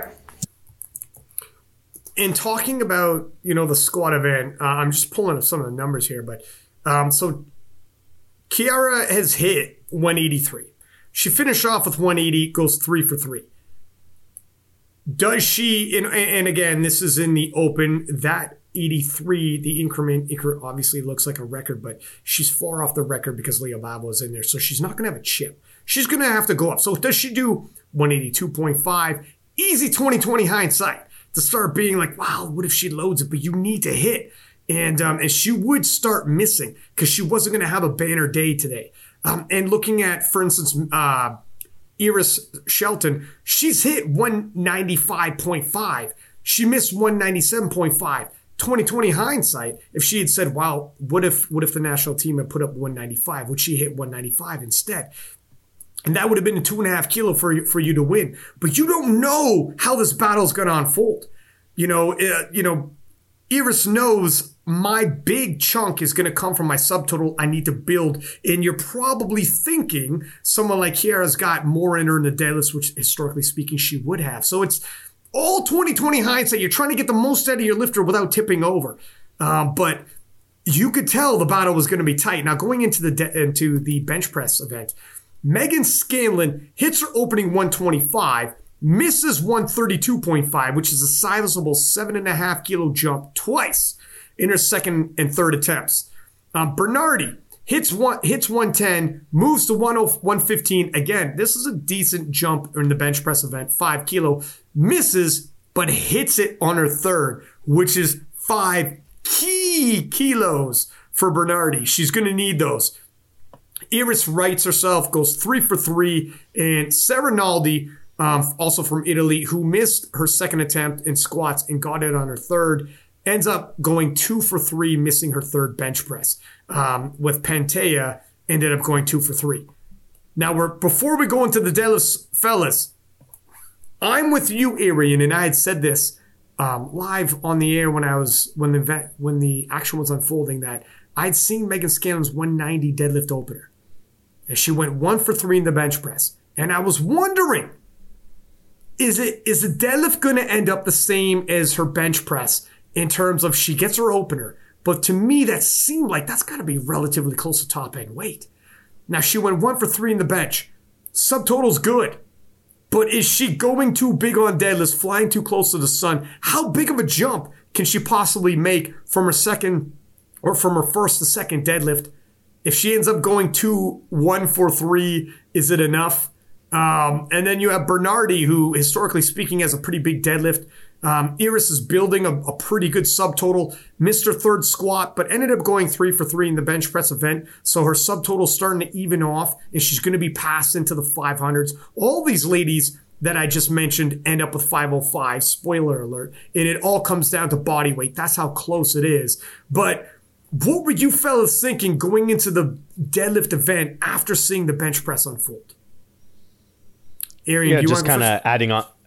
Sure, yeah, just kind of adding on to what you said. It's easy for us or anyone to look at the score sheet now and be like, oh, you should have done this, you should have done this. The way you should be looking at it instead is, as a athlete or the coach, is like, was your decision-making process correct? Because there's times where you'll make the right decision and you'll end up losing. Like maybe Chari Bernardi made the right decision on squat, end up losing. Or you may make the wrong decision, like maybe Meg and the team go look back and say, oh, maybe we shouldn't have done the 185 squat. Maybe we shouldn't have done the 132.5 bench, but it worked out in our favor. Right. So sometimes the end result is not showing whether you made the right decision or not.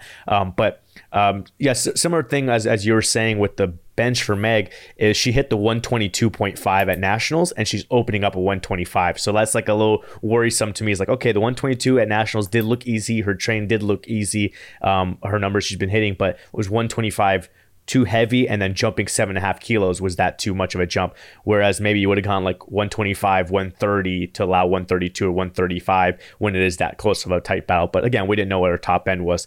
And then so then it made me think the same thing, like, okay, we just went 1 for 3 on bench. Is the same thing going to happen on deadlift? Because at nationals she hit 195 and she's opening up a 190. So it's like, okay, are you opening up too heavy again? And a similar thing is going to happen. So those are kind of my thoughts going in, is like, I wanted to be like, oh, Meg's the favorite going into deadlift, and obviously I'm from the USA and I want to root for her and everything like that. But I was like, did she, screw up on bench and then potentially be opening up too heavy on deadlift, and then these other big deadlifters are going to pull after her and be able to take over? So I was a little bit worried. Rory, what were you thinking, sir? Like similarly, but I also had a real close eye on Eris at this point. Like I think on subtotal she was it 2.5 kilos ahead? I don't actually have the subtotals. I'm doing the maths in my head as we go. And she was like sort of 2.5 kilos ahead or something, or maybe 5 kilos ahead on subtotal. And like knowing that she had a smaller deadlift than Megan, but also she was hitting a lot of attempts. She was 5 for 6 at this point versus Megan, who was sort of 3 for 6 at this point. And the difference between Megan's good deadlift and Eris's like not so good deadlift, is it that little? And of course, Megan, being the lighter lifter, has a very slight advantage there as well. So that was kind of what I was keeping an eye on at that point. And you're right. The deadlift difference isn't, walking into this wouldn't have been. If you had pegged Meg's top deadlift to be 195, that would have been probably around where some people might have had her. And if you said Iris's top deadlift was 195, which she ended up missing on the third, but that also is conceivable and reasonable, and that's obviously dead even. So their deadlifts are real close. Like all of them obviously ending up in a stalemate on total, and it came down to body weight. So an incredibly close battle. But in the lift of her life, of her career maybe, Megan Scanlon loaded up 200 kilo for her second attempt. Now, when I seen this is a gutsy move by Team USA. It's a 10 kilo jump from her 190. This was pivotal. This is where everything changed. This is where it was either going to be like Arian said, you're going to go 1 for 3, just like you did in the bench press on the deadlifts, and you're going to start falling behind. And now maybe you're going to be good enough for bronze. We'll see. Or, and this is a big pull, 10 kilo jump, a bit of an all or nothing move, you're going to be in pole position now. You're going to move ahead of everybody else, and now everybody's chasing you to try to overtake. And Megan Scanlon hit that 200 kilo deadlift and ended up, that's where she got her 505 from. And now it's everybody else's turn. Now, Megan's got a bigger deadlift than Iris, but she's obviously got a smaller one than Bernardi, and the game is on. Bernardi hits 210 for her second. Iris hits 192.5. All three of these ladies, and Sarah Rinaldi hits 210, by the way, but Sarah had fallen too far back to cover significant ground here. Now, all three of these ladies hit their second. All three of these ladies ended up missing their thirds, but already Team USA knew We had pushed the envelope. Once Megan hit that 200 kilo deadlift and ended up with a 505, the other ladies were going to be at, right at their edge. And Bernardi, her 210, it was tough. It was you knew 212 and a half. It doesn't matter whatever, anything's happened in training or whatever. 210 on this day was at the top end, and you knew it was going to be tough. Same with Iris. 192.5 was right at that razor's edge. She only had to go up 2.5 kilo, and it was going to be right at the edge for her as well. And you knew it was going to be at the top end. All of them ended up missing, and the way Team USA had properly positioned themselves, they were like, look it, we maxed out on seconds. If everybody misses on the thirds, that is just fine with us, because we win on body weight. And when you know that ahead of time and you've done your math and you're like, look, we're in the position where, and you guys have talked about this, you can get yourself in the winning position early in the seconds and then force everyone else to not miss. But if they do miss and you already have the lead due to body weight even, you're just fine on that. You have done your job by positioning yourself. Go ahead, Rory. You want to say something? Yeah, I'll actually point out that was the case after the openers as well. So coming out of the openers, Megan was first on body weight, Kiara was second on body weight, and Iris was third on body weight. And so Team USA set themselves up really well that from there on, all they had to do was keep up, right? And if everybody else started showing a lot of hubris, taking jumps that were wildly out of proportion, then they would just win, and they could just sit exactly where they were, and they would win. And then you do that again on the second, and you force everybody else to make their attempt. You're still winning at that point, and now everybody must make their thirds to overtake you. And in this case, we even got to see what Iris pulled first before Megan had to decide what she was going to deadlift, right? And so that was nice. Of course, didn't get to see what Kiara was going to pull because Kiara had the bigger deadlift in this case. But it meant that Team USA could just sit back and make these decisions at their leisure because they set themselves up well from the opening deadlift. This is where, you're right. But what made me not comfortable until the 200, previously Megan had only ever got 195. And to go up to 200, a 5 kilo jump when she had missed her third squat, missed her second bench, missed her third bench, and then oh, by the way, we're also going for a 5 kilo PR on dead on our second attempt.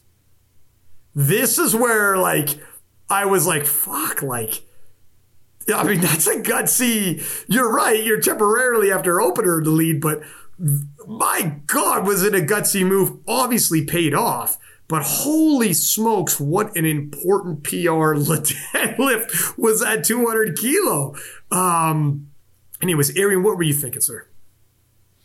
I was going to say similar stuff that Rory said because he was asking about the subtotals. Is for people looking into it is Iris was up 7.5 kilos on Meg, and Meg was 10 kilos up on Kiara, and so that's why when you look at the openers, Meg's opener is 7.5 kilos above Iris's, and then Kiara's is 10 kilos above on Meg's. So the way the US team was thinking is hey, let's have the same total as everyone else after opening deadlift, but we have the lightest body weight, so we'll be first. And then the Italian team must have been thinking, hey, we don't want to push it too hard to be first after opening deadlifts, but we also don't want to be third. So they took the middle ground and said, okay, let's stay in second. We have the final deadlift, so we'll secure second first and then do the pull for first. Because if you open up with 202 for Bernardi and then jump to 212.5 and miss, like she ended up missing on her third, then you're stuck at 495 or 497.5, and so then you end up falling into third. So it was an interesting strategy there of US saying, hey, let's stay in first on first, seconds, and thirds. Italian team saying, hey, let's stay in second, and then we'll just pull for the end for the win if we need to. And then that's why when you see Iris go up 10 kilos, the US says, hey, we have to go up 10 kilos as well, and Italians are like, hey, we have to go up 10 kilos as well. And then on thirds, Iris goes up 2.5. US tries to push a little bit more, going up 5. And I was talking to Meg afterwards, and she was kind of getting flashbacks of 2019 in Sweden, because in 2019 in Sweden, she breaks the world record total, and Maria T breaks the world record total above hers to beat her with that crazy pull for the win. And Meg had missed her third deadlift, which left that door open for Maria to go up and pull for the win. So she was probably thinking the same thing the whole way through. Is you miss your third squat, you miss your second and third bench, you miss your third deadlift. Now you have this big puller coming, and is it going to happen again? But like you said, it's a comeback story. She came back and she got the world title this time. Yeah, it was it's a hell of a story. It ended up being a hell of a battle when you have the entire podium with the exact same total. That's close. That's a close battle. Leah didn't show, but Megan had her work cut out for her and had a lot of work to do. Gutted it out. The American team did a good job getting that plane landed and landing on the gold medal podium. Nonetheless, moving into the 69 kilo class, the returning champion for the 69s did show up, but she wasn't the number one nomination.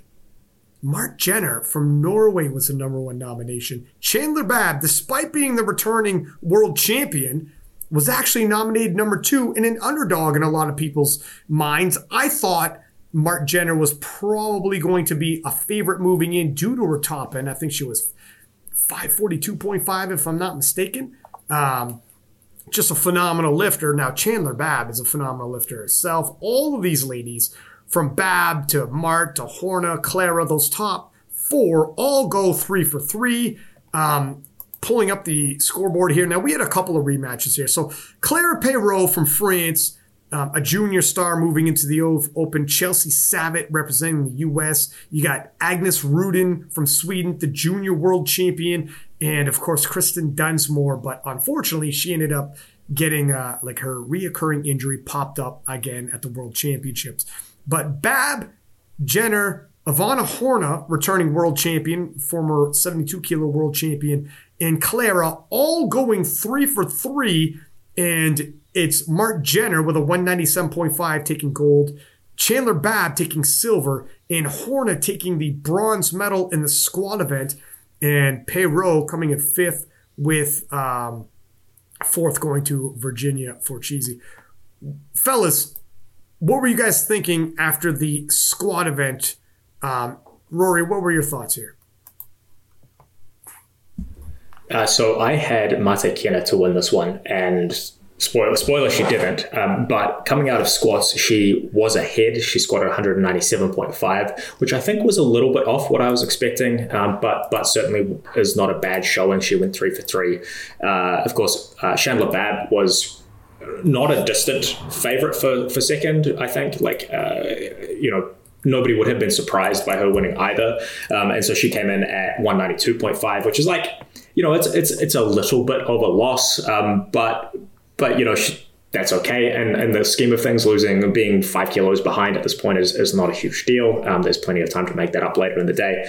And of course, Ivana Horna, she wasn't the favorite to win, but I think she was a lot of people's favorites in their heart to watch. And so she was behind a little bit at this point, but I really enjoyed watching her. I really love the energy that she brings to the platform and stuff. And so I did really enjoy watching that. And Clara Perrault, blew me away as well. I think at the end of the day, she ended up getting a bunch of world junior records and stuff as well, and finishing 4th in the Opens despite being 20 years old. And of course, her brother did exactly the same thing. We'll talk about that, I think, when we get to the men's session.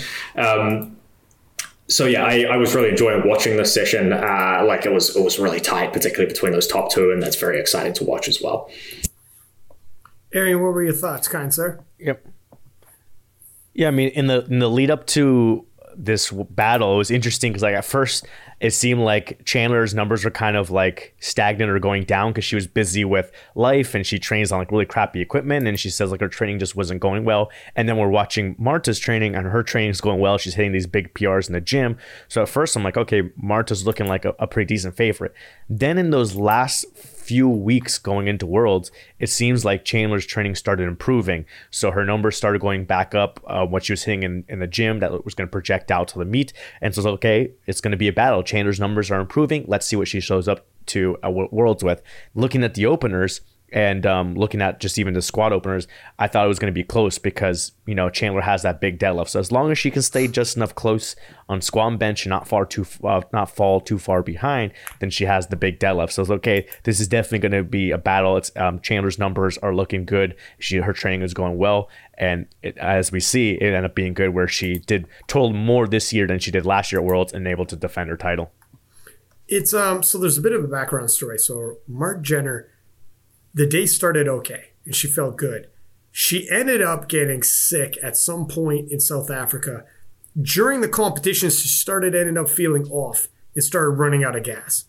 And later on, ended up full on into the hospital. And I forget exactly what she had, but some kind of infection nonetheless. But starting out good. This is her top end in terms of squat, exactly where she'd want to be, and everything looks normal. And Chandler Babb also, to your point, Arian, training for a little while there. She had some major life changes in terms of where she was living and adjustments, but the squat ended up showing up for Ivana Horna as well, and Clara Perreault having a good day in the squat event. Moving into the bench press event. This is where Jenner fails to hit a personal best, but does get, I believe it's a European record of 120. Chandler Babb hits 107.5 kilo bench press. Bench press never being her best event. The bench press gold goes to America's own Chelsea Savitt. Clara Perreault goes 3 for 3, so now she's 6 for 6. Ivana Horna also going 6 for 6. Both her and Clara both ending up with 110 kilo bench press. The second biggest bench press of the day being Jenner, and then the third biggest being Agnes Rutten, the junior world champion, with 115 kilo opening bench, but unfortunately missed 117.5 twice after that. So the battle's starting to unfold a little bit here. It's getting relatively close. It's going to come down to the deadlifts. The deadlifts between Babb and Jenner, historically speaking, it's not a massive spread. But Babb is probably going to have an edge there. Now, how much of an edge you don't know until the deadlift event starts. And this is where things start to get a little spicy. At this point, in all your minds, is this still anybody's battle? Is this still anybody's gold medal, silver, bronze? Or are you guys starting to think, I think I got a lock on this?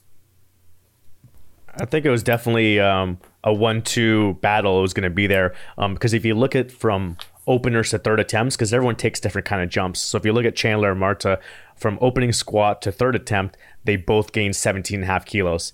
On bench, from opener to third attempt, they both gained 5 kilos. So Marta hadn't gained more ground on squat and bench, which are her lifts, compared to Chandler.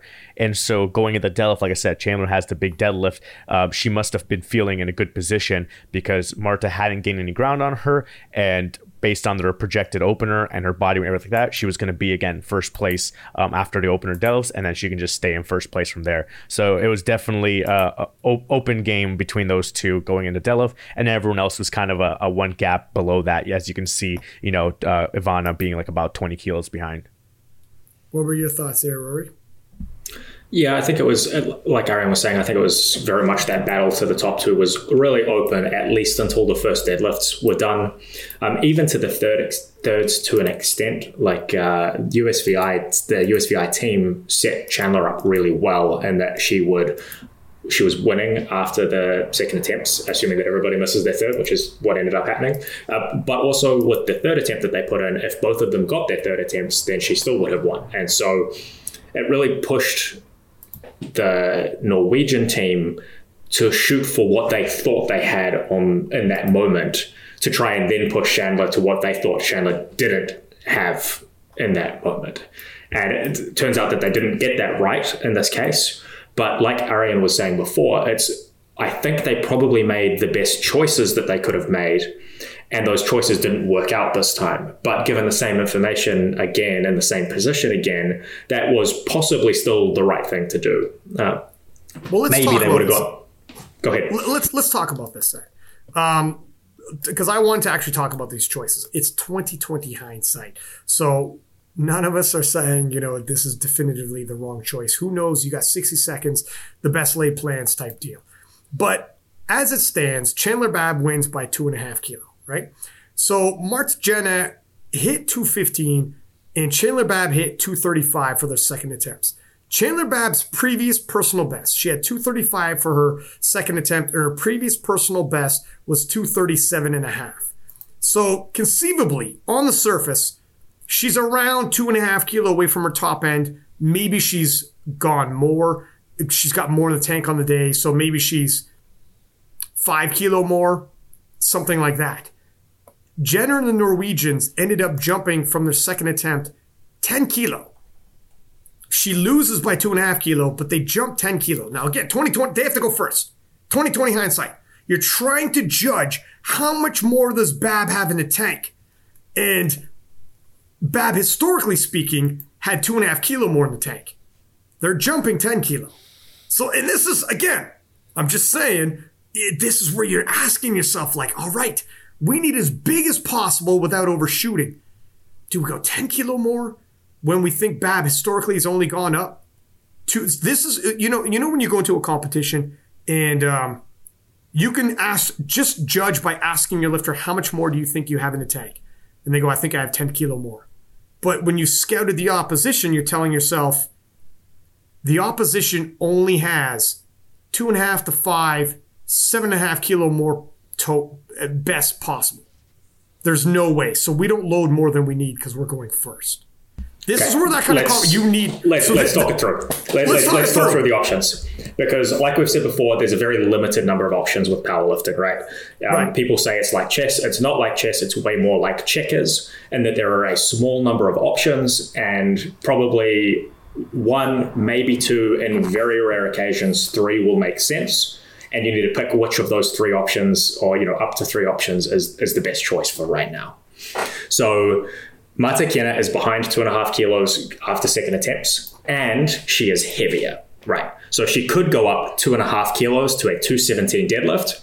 Doesn't matter. If she gets it, she still loses. So, why even bother? Except if she thinks she's going to hurt herself, which is also possible, in which case you might not even take a third at all. She could go up 5 kilos, right? She could take 220.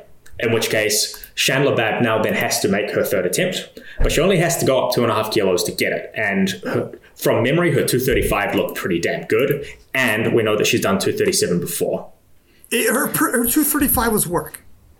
We're getting close. We're getting close. Right, but getting close with someone who is a deadlift specialist or quite a good deadlifter, does getting close mean she has 2.5 kilos more? Probably not, right? It probably means that she has a bunch more, and exactly how much that is, we don't know right now, right? So we're looking at that and we're going, okay, 235 was good. It certainly wasn't RPE 10, but it was decent, right? Are you working on your car in the background? Are you in a spaceship? Are you in a spaceship? What's happening? I'll continue. I'll continue what Rory was trying to say is that you'd either go 220, which forces Chandler to pull 237.5, which is her PR. Right. Or you go 222.5, which forces Chandler to pull 240, which is a 2.5 kilo total PR, deadlift PR for her. Right. Or you pull 225, which is Marta's PR, to force Chandler to go 242.5, which is what happened. And in both cases for both lifters, they both hit their third attempt squats. So you're assuming they have the energy for a third attempt deadlift, and they both hit PRs on their third attempt squat. So you're assuming that they've made some progress and could have a PR on the third attempt deadlift as well.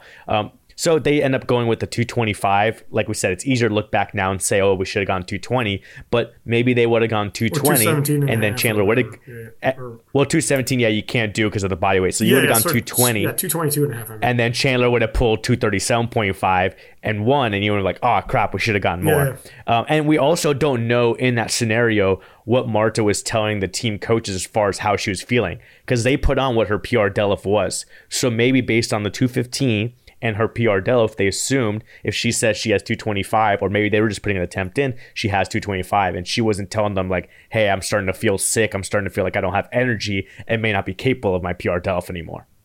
Yeah, I mean, look, all this is true. I thought it was going to be a 222.5, and it would have made Chandler Bab still pull for a PR territory, and it would have been underneath Jenner's PR. So the reason why I was going to, and it's 2020 hindsight, but I was thinking, this is underneath your PR, high probability you'll hit it.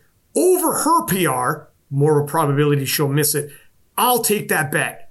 As opposed to matching your PR, now the probability you're hitting, it's getting dicey. But yes, it's even further into her PR.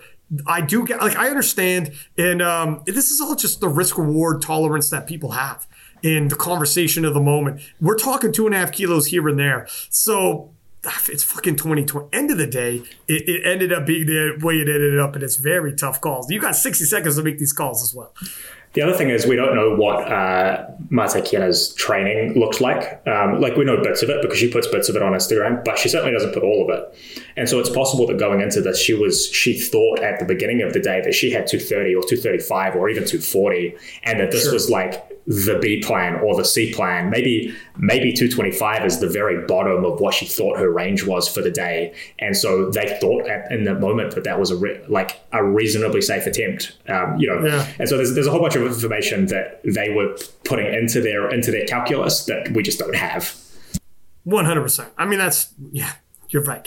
And that's why it's tough, man. That's why sports, you got to play it out. It ended up being a dramatic win for Chandler Babb. And now she's a 2-time world champion, battled the likes of Anna Rosa Castellane, Kimberly Walford, and now coming in as the number 2 seed. She's almost like, despite the fact that she was a world champion, a possible underdog here because she came in with the smaller nominated total, she's forever that scrappy, rocky underdog, who's coming in, and we'll see what happens, next year. But always in a good scrap. Ivana Horna taking the bronze medal. Clara Perot, who's a junior still and got tons of a bright side in terms of her future, finishing off podium in 4th place, but obviously somebody that you're going to want to look out for in the World Junior Championships. But Agnes Rudin will be coming back at the Junior World Championships to defend her title, where her and Perot will face off yet again. They face off at Worlds. They faced off at Europeans. They faced off at Open Worlds. These guys, they're going toe-to-toe, these two, breaking world records and amongst the elite and still juniors nonetheless. Chelsea Savitt, America's Own, coming in the yoink, is that 5th place? I got to look at that here.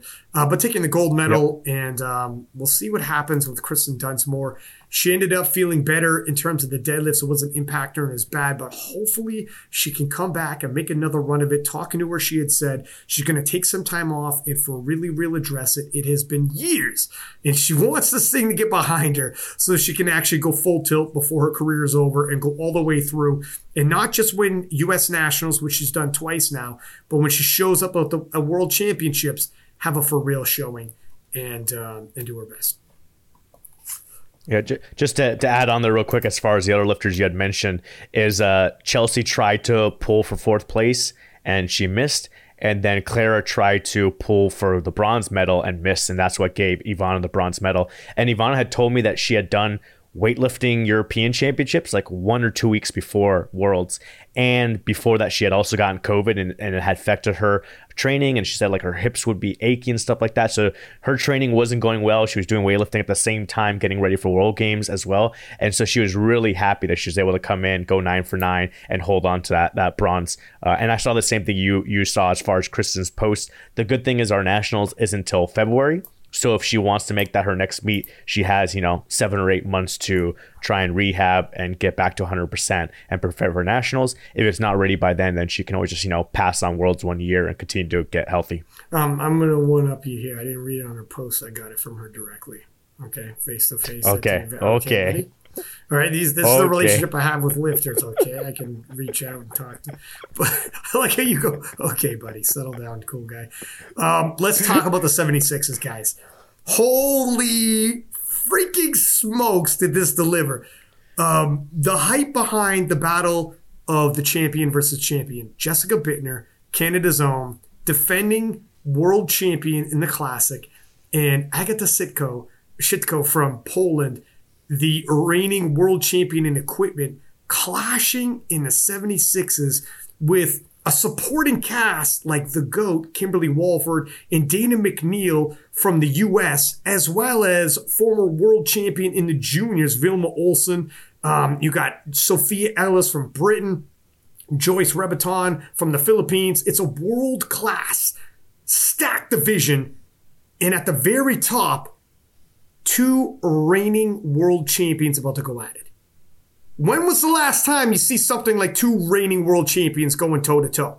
And the way it unfolded, world records fell in every single event right up until it was literally, well, I will get ahead, don't worry, no spoilers, but the impossible almost had to be asked of the winner. And a miracle happen, and it came right down to the very last. It couldn't be more dramatic.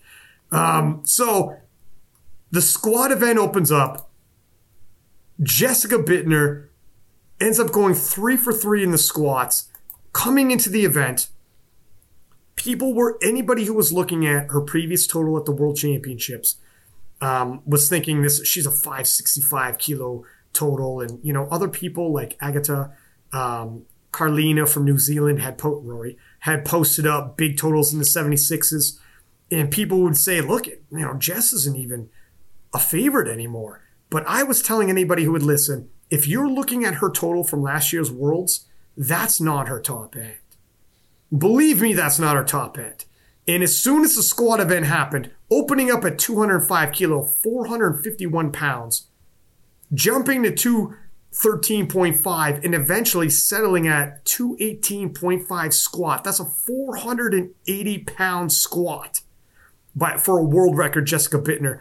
Now you knew the battle is on. She needed to build off the squat event because she's got obviously a monster squat, and she collects a chip, goes 3 for 3. If we were going to gauge, is this the Jessica Bittner from 2021 Worlds where I don't know what happened, if it was weight cut or flight or time zone or what would have happened, but she stumbled on her third squat and literally gave it away. Stumbled in the death. She stumbled here and there, and her total wasn't what it could have been.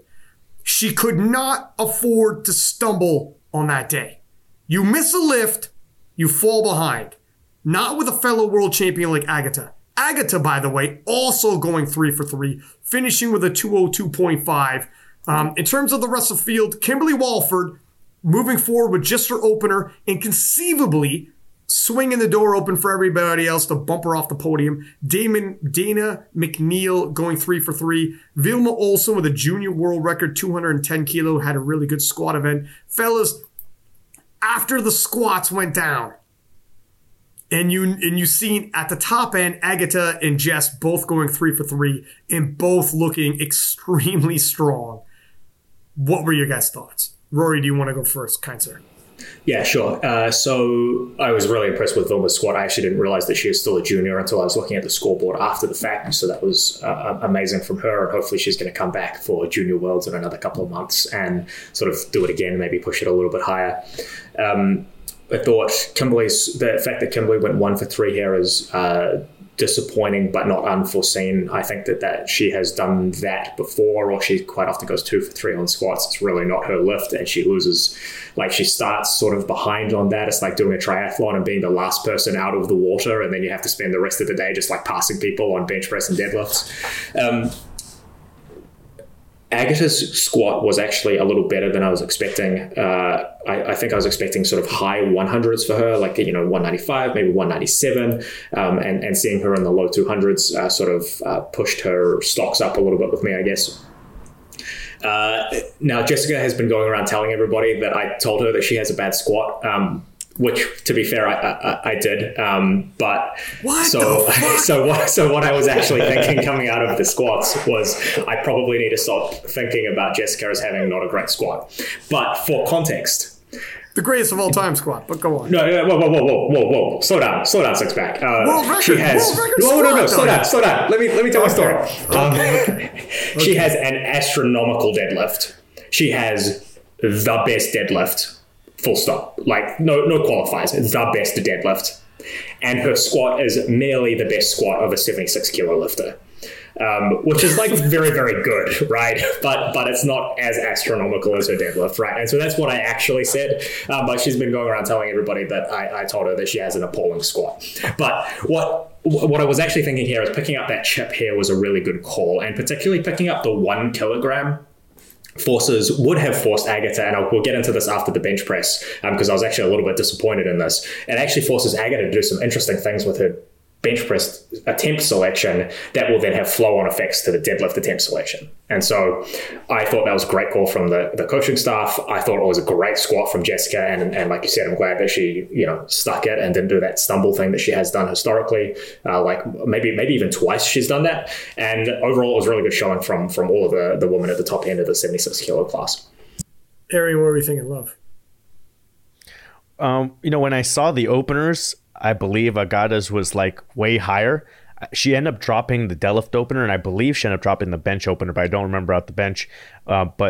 So I was thinking like, oh man, these are some big numbers compared to what she had previously hit in training. Like Rory said, I didn't know if she was going to go over 200 kilos on the squat, and big numbers to what like she had been previous meets and recent training. But then seeing both of them go 3 for 3, I was like, okay, these numbers are legit. She's capable of hitting these numbers. She hits the 202.5 on the third. And for Jess, it's great that she has a world record squat and deadlift. So she's not just like a deadlifter. Like similar thing years ago, people thought Ray was just a squatter. Next thing you know, he's coming and pulling 398 or whatever it was for the world record deadlift as well. So at this level, you have to be good at better or really good or the best at more than one lift. So it was great that Jess came out there and got that world record squat to put that pressure on Agata and start gaining some ground from squat, bench, and into deadlift, obviously. So we knew it was going to be a 1-2 punch between them two and then a little bit of a gap. And that's what ended up looking after projected openers and after the third attempt squats. Let's talk about the bench press event. So Jessica also goes 3 for 3 in the bench press event, ends up with a 105 kilo bench press. Number 1 in squat takes the gold medal, with Vilma Olsen taking the silver medal, and Lucy from ISL. Is that, where is that? Iceland with the bronze. And obviously Jessica taking the world record. But in the bench press event, and bench press, this is where, Rory, you could throw shade if you, and even I wouldn't say shit. Jessica's got a workable bench, okay, but she's coming in ranked 8th on her bench press. So it's not like she's going to cover a shitload of ground, but she doesn't want to lose a shitload of ground. She doesn't want to exert so much, start missing lifts, ramping up the CNS. She goes 3 for 3, grabs the kilo she needs, finishes off with a 105. Kimberly Walford goes 2 for 3, ends off with 112.5, which is a decent enough bench press for her. That's good enough for 4th place. In terms of some of the other contenders here, Sophia Ellis, who's got, usually when you got a big deadlift, you don't have a big bench press. It's very rare you're a push puller. Sophia Ellis from Great Britain takes the bronze medal with a big 117.5. She's actually also on the British bench press national team. So she goes against the old, you got a big bench but a small deadlift. She's like the opposite of Jessica Bittner in that regard. Takes the bronze medal. But and Dana McNeil ends up going, she went 3 for 3 in the squat, and she goes 3 for 3 in the bench press. And she's eyeing that bronze medal from Kimberly Walford, whom stumbled a little bit in squat, missed her last bench press. So she's thinking, all right, I'm positioning myself. If Kimberly continues to stumble, I'm going to end up on that podium. But Agata Shitko opens with a world record 137.5, moves up to 145, and hits that for a world record, and then moves to 150 kilo for her third and final bench press and misses it. But exits the bench press event, although with a world record, no chips. Now, Rory, would you like to talk about what you had set us up for in the previous event? Yeah, really quickly, I'll talk about the other people, and then I'll come back to Sitko. But so if you were just looking at the scoreboard, you would say Vilma Olsen is in a really good position to end up on the podium, and like she absolutely did her best. Second overall on squats, second overall on bench press. Unfortunately, her deadlift is just not really up to speed with her other lifts, and so she ended up down a little bit from there. Jessica came in 8th on her bench press, but like she got every kilo that she could have got. I doubt 107.5 would have been there. And really, if you have to pick a lift to be bad at, as much as it pains me to say it, as a bench presser, bench press is the best lift to be bad at. So, it is what it is in that respect. Now, don't get me wrong, Agata Shitko's bench press is incredible, right? 145, she's 20 years old, maybe 19 years old. I don't know when her birthday is, but she was born in 2002. 145, amazing bench press, and she has a huge amount of potential here. World record opener, world record second, attempted a world record on her third. Where I was disappointed was the attempt selection. She could have taken a chip. And in this case, it would have ended up not mattering very much because Jessica ended up having the deadlift being in deadlift world record range anyway. So she was able to sort of just pick whatever number she needed. And so getting an extra half a kilo here or kilo here would have meant that Jessica only had to deadlift an extra half a kilo or kilo. Whereas in another situation, it might mean an extra half a kilo here would have to force somebody else to deadlift 2.5 kilos more, which is a good trade. With that in mind, because Jessica had already picked up 1 kilogram from the squats, right? She squatted 218.5, not 218.0. So that would have forced, if Agata wanted to be ahead based on the number of chips available, then she would have had to go 146.5. And typically that would have then forced Jessica to push higher. In this case, it didn't matter, but we only know that it didn't matter because we have the benefit of looking back at it. Whereas at the time, you're looking at the 240 opener and you're going, okay, is like a 240 is a respectable opener. But does that mean that her second is into world record territory? Probably, but only if she nails the opener and does a good job of it, right? It also means that she could, people miss openers, people miss attempts all the time. It happens regularly. And that could have meant that Agata could have either deadlifted a little bit less and still ended up with the same total, or pushed Jessica even harder. And so it was disappointing that never ended up happening. And I had said that on the broadcast where I said, okay, opening with a world record but not taking a chip, and it's available. All right, well, maybe they'll do it on the second because there's 3 attempts, and who knows? You weren't even, it crossed your mind. It's an opener. Second attempts roll around, another world record, another opportunity to collect chips, and balking at the opportunity to grab chips. And it's very rare where you wouldn't take a chip if it's available. Third opportunity in a third bench press attempt, third world record, and again, now we're just going no chips. On the broadcast, I'm like, you just wouldn't do this. You don't know how this battle is going to unfold. You just you collect chips when it's possible. Arian, what are your thoughts here, sir, after the bench press event? Yeah, I mean, on the whole chip thing, obviously, yeah, we're looking back at it now, but everyone knows Jess is capable of a world record deadlift, so maybe they weren't too concerned about picking up a chip because Jess can just chip on deadlift the half kilo, so she doesn't have to do a 2.5 kilo jump. But the other issue, or the one issue that I had was, I believe what she posted in training leading up is that one of her last heavy sessions, Agata did 140 and looked easy, and then she missed 148. So first of all, she's missing an attempt in the gym, and second, she missed 148 traveling across the world, making weight, and then attempting 150. And obviously, again, now we're looking back at it what if she had gotten to 147.5? Could she have gotten it? Would Jess have missed another 2.5 kilos on her deadlift?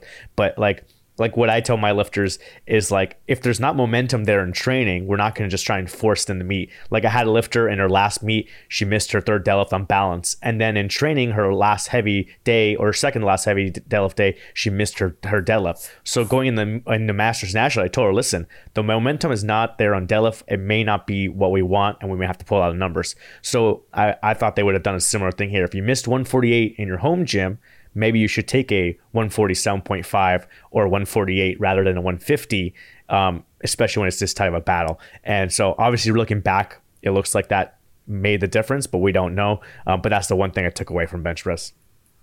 It is what it is looking back. Who knows what they're thinking on our end, but easy 2020 hindsight.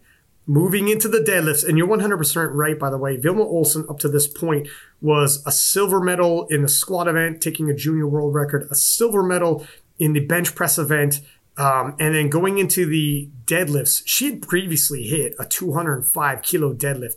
And if she was able to hit, she ended up walking away with just her opener at 190. If she was actually able to hit that 205, I mean, that's a clear 15 kilo jump. And we're talking a possible podium type finish. If she was in that, I'm not crunching all the numbers here, but easy. Other people would have done different attempts as well. But I'm not sure what happened to her deadlift. I seen her briefly afterwards. I was taking pictures with people, and she wasn't very happy with it. She collected medals in an open. She broke world records, collected medals, so everything was good. But it ended on a sour taste, anyways. So I'm not sure what happened in the deadlift event, but in terms of what happened with the top end here, This is when some fireworks started happening. Kimberly Walford goes 3 for 3, and Dana McNeil, in terms of the battle for bronze, ends up going 2 for 3, and that essentially closed the door on Dana McNeil's hopes of getting onto the podium. Kimberly Walford's always had a reliable deadlift.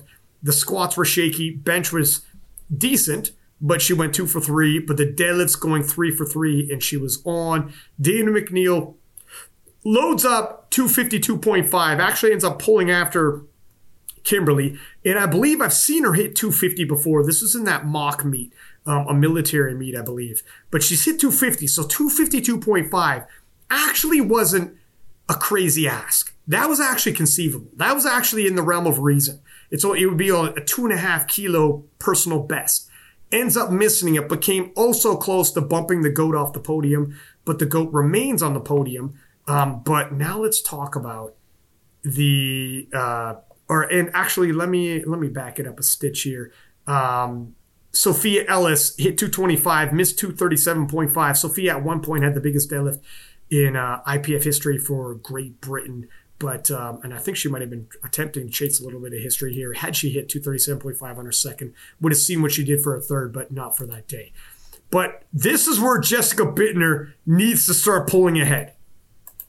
It'd be really good for her if Agata started missing lifts, but Agata hits 225, jumps up 10 kilo, hits 235, and has a junior world record, and then ends up loading up 237.5, hitting it, and finishing her day with a 585 kilo total at the World Championships. This is a world record total, period. And still remains, because she hit it first. Now, Jess is the lighter lifter and is not going to lift more than she needs to win. So she's obviously going to load up as much as she needs to tie that total. So you have that situation where leaving the World Championships, one person's a world champion, the other person is the reigning world record holder. But it is what it is. So Agata already finishes her day as a 20-year-old kid. Just a few months ago, she was a teenager, dreaming of battling out with Jessica Bittner, and leaves the IPF World Championships 585 kilos in an open bench press world record. A world record total. Phenomenal fucking day. Now, Jessica Bittner takes 240, takes 249, collects the chip, and is now pressed, if she wants to pull this out, to do the biggest deadlift in IPF history in the classic division, regardless of weight class. And this is when things get special. We knew this was going to be a special day. When they called this overhead, 261.5 kilo. Gentlemen, how many is that in freedom units? One of you can get that while I do this. The crowd gets on their feet, and the biggest deadlift in IPF history is about to go down. And she is 2 weight classes below the biggest weight class. How much is it? 576.5 pounds. 576.5 pounds. A fucking insane deadlift, and this is all of the marbles. World champion versus world champion. The biggest deadlift in IPF history. And it's about to happen. I remember seeing Jessica Bittner in the wings. It is standing, everybody is on their feet. And this is when I knew she was going to get pressed. I knew something special was going to have to happen if she was going to win this. But to see Jessica in the wings with the earphones on, the Canadian coaches behind her yelling at her, and she is as keyed up and in the zone as you've ever seen anybody. I am standing and pacing in the media booth. Everybody knows this is history. Never before have we seen a deadlift this big in the women's division. And Jessica Bittner's about to fucking attempt it to pull it out in one of the best battles we've ever seen. And when they call bars loaded and she pops out her fucking headphones and they give her a smack and she comes out full steam a fucking head, eyeing that weight, chills, my friends. The whole crowd yelling at her, and I am pacing with her as she's pacing the bar. I'm like, oh my God, I feel the anxiety myself. And you could feel the energy in the room. It's like when you're at a concert and you could feel that fucking music and feel everybody around you. You could feel the tension. And when Jessica Bittner hit this deadlift, she could scrap. She's not pent up, but she could scrap for a rep. And for the first time in a long time, you seen Jessica Bittner's knees knocking and shaking, her eyebrows twitching, the jawline just clenched. And it was a tense moment as that bar came over her knees like, holy fuck, is she going to hit this? And if it seemed long for me, I can only imagine what it seemed like for Jessica. And she pulls her hips through, pulls her shoulders back, big chest all the way through. There's no question it was locked out. And it became the, oh my God, in the most hype showdown, the biggest deadlift clinched it in a massive come from behind victory. And Jessica Bittner does the impossible and wins the 76 kilo open class, defeating a reigning world champion. When they gave her the down command, it sunk in because she knew only the winning load was going to be on that bar. She didn't have to be told. She knew that she had just won the world championships. You saw Jessica Bittner uncharacteristically jump like 6 feet in the air, come down, Hulk smash the ground. I think a couple cars in the parking lot flipped over and fucking let out a war cry. And everybody was cheering. And it was Agatha herself was in the crowd and couldn't help but cheer Jessica on. It was Paul, Paul, Paul. And they got caught on video. And everybody's like, holy shit. Agatha rolled around because it was... Everyone in the warm-up room ran to the sides because we all knew this is the biggest deadlift ever. The biggest deadlift ever in the 76 kilo class. Not in 84s, not in 84 pluses. Everyone rolling around to the sides for the dramatic conclusion of the most hyped showdown of the IPF World Championships.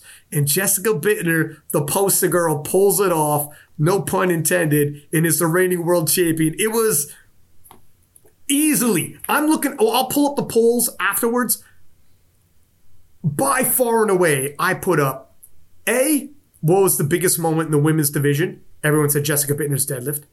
B, what weight class stole the show? Everyone said the 76s. And C, what's the rematch you want to see from the women's side? In a landslide, Jessica Bittner versus Agatha Shitsko.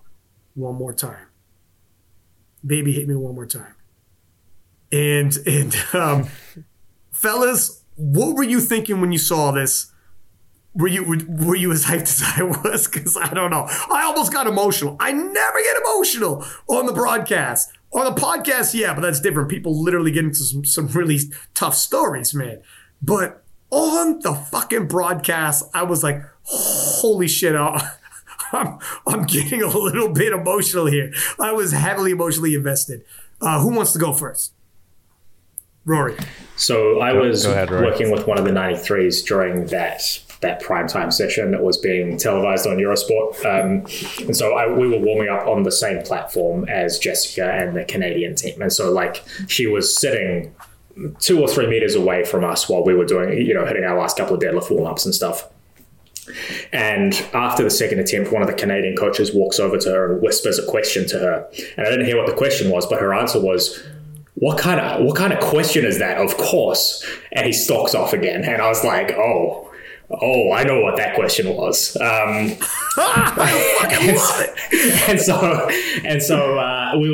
think we just hit our last warm up. And I hear the announcer, Jessica Bittner, and I'm like, I'll be back in a minute.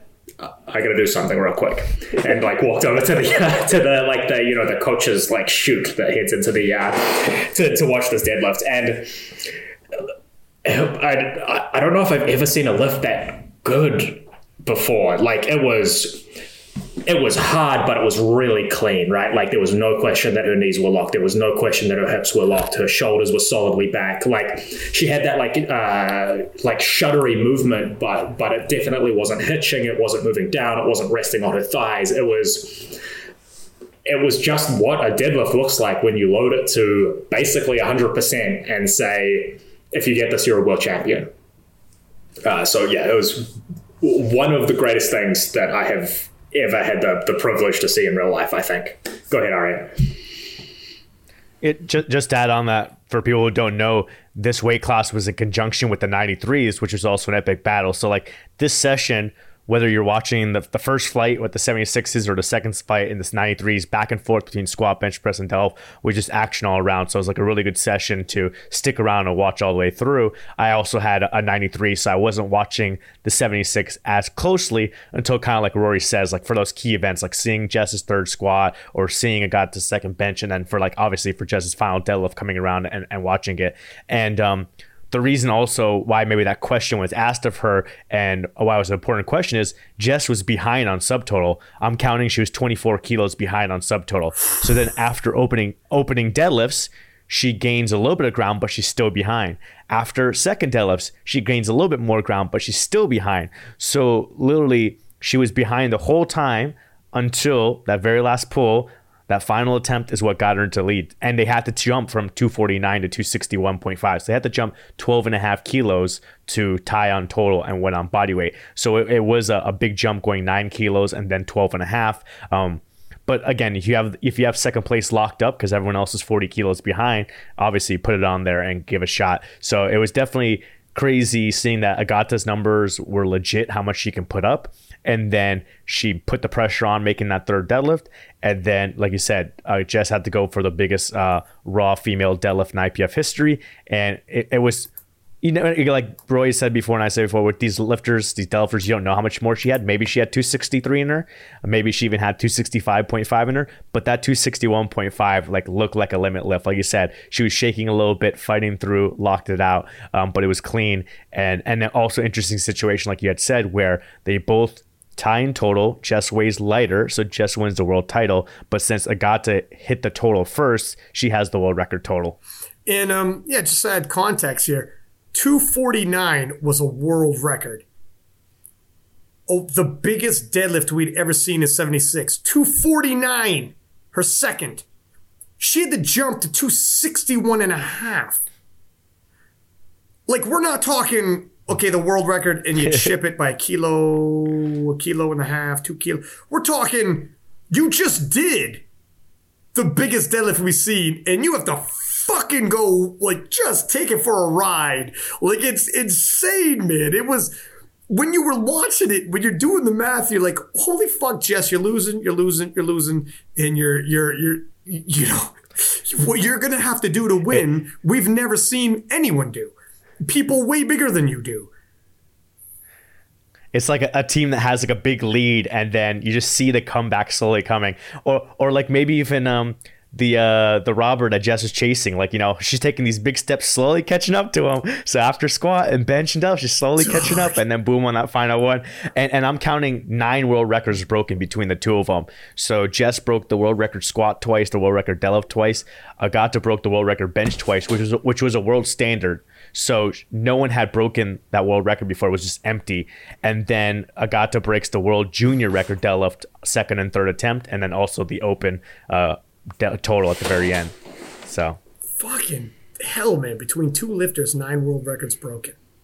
And the single biggest lift we've ever, like, deadlift we've ever seen in the IPF, in the classic. When I put this, people on the post, people like in the comments be like, in class, in equipped, we seem bigger. Come on, man. Does that need to be said? Is that asterisk that needs to be said? Of course. But yeah, man, it's a phenomenal. That was it. Was a showdown that lived up. Jess's star has never been brighter than it is right now. No question about that. And going into Sheffield, holy shit! If they rematch, that's a showdown everybody wants. That's when I asked what showdown do you guys want to see a rematch of, on the polls by the powerlifting community, it's not even close on the women's side. Not even close. It's Agata versus Jess, and the number 2 is so far behind it's not even close. So hopefully we see it, possibly in Sheffield or whenever the heck we're going to see it eventually for sure. But we'll probably talk about. I was gonna say we'll probably talk about Sheffield more in future episodes leading up to it. Yeah. But it'll be interesting, the added pressure of the first place for Sheffield gets 25,000 pounds, which comes out to I think like maybe like 30 or 40,000 US dollars, and you also get 5,000 pounds per world record lift that you break. So it's like, now it's not only like, oh, just go squat 219 or 220.5 for a world record and also you're battling, but also there's like $5,000 on the line for this one lift. So that's like added pressure on there. So that would make things interesting. And also I just wanted to mention, as far as the other lifters was, we had mentioned Vilma Olsen, deadlift wasn't there, but her final deadlift would have bumped her up into fourth, but she missed. So then that's when Dana tried to put that final deadlift to bump up the bronze, because like you had mentioned, Kimberly had missed 2 squats and missed a third bench. And so Dana was slowly catching up, and she gained some ground going into second deadlift and then tried to gain the rest of the ground on that final deadlift, but just wasn't able to get it. Listen, I think Vilma's last deadlift would have pushed her onto the podium if Kimberly had missed her deadlift as well. So I think that's why that number was picked and not something else. Even though she missed her second, they went up for her third. I think that's why they did it that way. If I remember correctly, yeah, that is the case. They were like, fuck it, let's go. Why not? Yeah, and it totally makes sense. And 210 isn't, historically speaking, she's hit 205. That wasn't a crazy, oh my God, Hail Mary either. For that day it was, but not, historically speaking. That's why she was upset with her deadlift performance. But if Sheffield does have Agata, please take the fucking chips. It's going to cost you $5K. Enough. For $5K, take the chip. The bigger picture be damned. That's $5K US. Or whatever it is. Whatever, $6K or whatever the translation. I don't give a fuck. It's thousands anyways. I don't have the numbers in front of me. You get the point though, huh? You get the point though. Take the fucking chips. Ryan's gonna like put his headphones down and his mic down, walk over by the scoring table when she comes up and be like, you better have a chip on there. No, I'm telling her ahead of time. I'm like, love the 5K go whatever thousands it is. I forget what it is. Do you guys remember what it is for the world records? It's 5,000 pounds. Is it 5,000 pounds? So that's even more than. But anyways, it'll be even more US translation. But she's in Poland, so she's thinking euros. Anyways, whatever, You get the point. Let's move it along, fellas, to the 84s, where 84 is obviously the land of Amanda Lawrence, and she cruises through the squat event, finishing with a 242.5, just shy of her previous world record. Probably tempted to possibly take a nudge at that, but opting instead take it at Sheffield when the money's on the line, and I'm okay with that as well. Hits her opening bench, misses her next 2 bench presses, but she's comfortably in the lead. Hits 2 out of 3 deadlifts, ends off with a 615 kilo total, but she doesn't need to push the world record. So she's below the world record in terms of total, but again, her eyes are on Sheffield.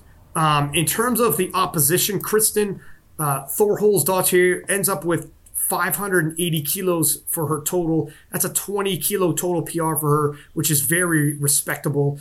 Danielle Philibert from Canada with a 540. So there's a pretty good spread with Amanda Lawrence from the rest of the pack here. Her bigger picture, obviously winning, qualifying for Sheffield, staying below world record so she could collect money in Sheffield. And if she could do all those while still winning best lifter, that'd be great, because she would have been the first ever to three-peat in terms of winning 3 best lifters at the IPF World Championships, at least in the women's. I'm not sure if there's at the men's, it's already happened, but at least on the women's side, possibly even the men's. But Turbo Tiff upsets the apple cart, takes best lifter, and now we have a storyline. Who can possibly win it when we go to Sheffield? Now, this is on good lift points. Sheffield is going to be based on by how much you could break the world records. That's why, strategically speaking, Amanda Lawrence wanted to stay underneath the world record total. And still win at the same time, and she did so. Fellas, anything you want to add in terms of what you've seen on this day?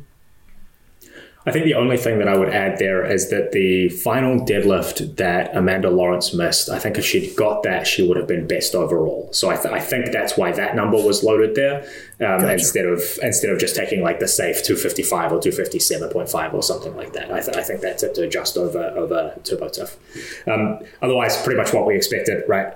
She won by like a good 35 kilos. Probably could have won by more if she'd really had to. So yeah. Good showing from her, and basically fell the way I think we expected it to. Arian? Add on to her, yeah, that third deadlift would have got her the best lifter and obviously break the world record deadlift, and obviously then would have been the biggest female raw deadlift in the IPF, but she wasn't able to get it. The other interesting thing too is people had said like for her bench, her butt was coming up. So I went back and watched the video, and it's not the best angle to see the completely to see the butt up, but even on her opener deadlift it looks suspicious like the butt may have came up, but she got 3 whites so no one could protest. But that's just something for them to be mindful of, is if it is a issue that's been popping up in training and shows up at Worlds, to fix that up going into Sheffield, because in order for her to break her own world record total and place as high as possible, she's going to need her bench to show up to go along with her monster squat and deadlift. So just something for them. For Kristen from Iceland, she had a great day. She actually hit PRs in every lift. She got the second place easily. She was 40 kilos ahead, and she broke the European record on the squat and total. So even though she missed the third bench deadlift, she's had a great day overall. Probably can't complain. And then their battle really was for third place between Danielle, Ziana, and Temi Tope. And Danielle did a good job. She was already in position on second deadlifts, and she always has the weaker deadlift, so she went up from 210 to 215 to nudge it up a little bit more to 540. Temi Tope from Great Britain didn't try and challenge her. She just went up 5 kilos to try and beat out her own teammate Ziana, go from 5th to 4th, and she missed. So once Ziana had 4th place locked up, then that's when she took a 10 kilo jump, 235 to 245, to try and move and steal the bronze medal from Danielle Philibert from Canada, and she ended up missing. So Danielle ended up holding on to that bronze medal. Moving on to the 84 pluses, gentlemen, as we round out the women's episode. And it's Return of the Queen, Bonica Brown. We thought maybe Bonica would be facing some heavy opposition here from Emily Mergier from France, who obviously a phenomenal bencher. And coming in, there was a chance that she could threaten Bonica. If Bonica misses, she hits. They were relatively close, but Emily Leach from Sweden ends up taking the silver medal, and returning world champion Brittany Schlater ends up taking the 4th position, as Bonica Brown misses only her final deadlift, ending off with a world record total. She takes in the squat event a world record 273.5 kilos. We're into the 600 pounds. Obviously getting the gold medal with Emily Leach from Sweden with a 252.5 kilo squat, taking the silver medal, and Anna-Lena from Sweden, her counterpart, same, only on body weight, settling for the bronze in the squat event. In the bench press, though, Emily Mergier from France, opening with a world record, 158 kilos, absolutely monster bench press there. Jumping 5 kilos, retaining the chip advantage, 163 kilos for a second. Taking that, breaking her own world record, and missing her third and final with 166.5. Bonica Brown, obviously solid throughout all 3 lifts, taking the silver medal with 152.5, and Emily Leach from Sweden with 145 kilos, taking the bronze in the bench press, and Brittany Schlater of Canada with 137.5 in the 4th position. Going into the deadlifts, Bonica Brown, now this is where some people started missing here. Bonica Brown went 2 for 3, already had the win locked up, missed her third and final, ends off with a 668.5 in a world record total. Emily Leach hits 250 kilos and ends off with a 647.5, loaded up heavy with a huge 272.5 kilo final pull, 600 pounds or 601 pounds, going for it all to try to get the gold medal. Obviously missing that, and Emily Mergier only getting her opening deadlift of 230 kilos. Obviously, that wasn't as planned. We thought she might threaten Bonica, but ends up just finishing in a bronze medal position, but collecting a world record along the way, with Brittany Schlater also only getting her opener, ending off with 617.5 kilos. Fellas, what are your thoughts? Rory, I'd like to get your thoughts on the 84 pluses, sir. Sure. It's worth pointing out that Monique Body from ISV, that's USVI, isn't it? Yes. Set a Masters 1 world record on total, so that's pretty cool. We should probably call that up. Both Emily Leach and Emily Murgier are both listed as having broken European records on their totals. So I don't know why both of them are listed, because they are both open lifters in the same class. I wonder if that might be a scorekeeping error, and it should just be attributed to Emily Leach. But maybe Ariane, you know more about that. But again, Bonica, not quite a comfortable win, because Emily Leach was able to load up and take at least take a shot at taking it, but she did win by like a solid margin, which is more or less what we expected to happen. No more from me. Ariane. As far as the markings on the score sheet, it's kind of showing the history. So Mieger broke the European record on her opener deadlift, and then Leach broke it on her opener deadlift and then second deadlift. So it's kind of like showing the history of the record, but Leach is the one who ends up with it. A lot of world records broken in this one as well, and European records broken in this one. With Bonica, her third deadlift initially was a good lift 2-1, and then it got overturned and dropped to a no lift, which dropped her down to the 668.5. And I think that's when Emily Leach and the Swedish team were like, YOLO, let's put on 272.5 and pull for the win. And that got off the ground. I think she got to like just below her knees or whatever. So she actually got off the ground, got it kind of close to her knees, and then couldn't get it past the knees. So her total obviously would have been more, and her European records would have been more. Maybe she would have had the biggest deadlift in history, but obviously you're doing the 272 for the win, because that's what you're there for. And then, unfortunately with Emily Mieger from France, it was kind of disappointing again. I was looking at her history going back to last year, and before Worlds, she did a 613. And then at Worlds, she has issues with locking out her second and third deadlift, misses, and only gets 600, and she gets third place. Then she starts progressing again at Europeans, progressing again at their nationals, doing 647.5, and we think it's going to be this big battle. And then unfortunately, she has lockout issues again with her second and third deadlift. She misses, and she drops down to 638.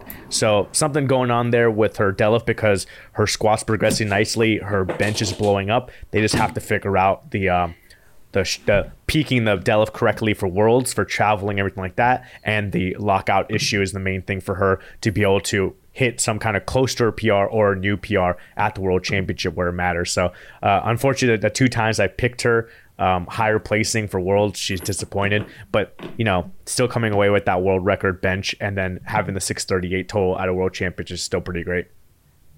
I agree, sir. All right, look, that is all of the weight classes. We do have some awards, but I'm wondering if we don't just put a pin in it and record that after we do the men's episode. We got ourselves possibly a short. We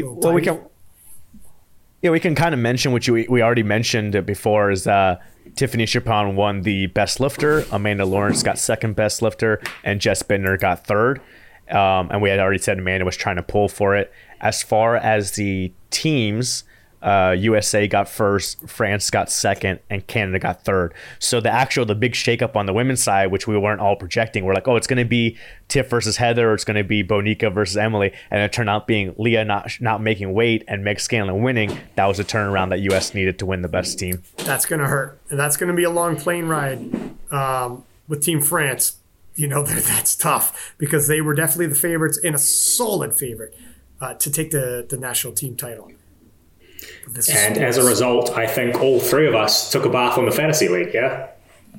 Absolute fucking bath, my friend. Because we tanked it. Not only did we have Leah, but for any tie-breaking opportunities, it moved on to whom you're taking for like best lifter. I had Amanda Lawrence, Turbo Tiff won. And then on top of that, another tie-breaking for best, if you had a tie with someone else, would be national team points.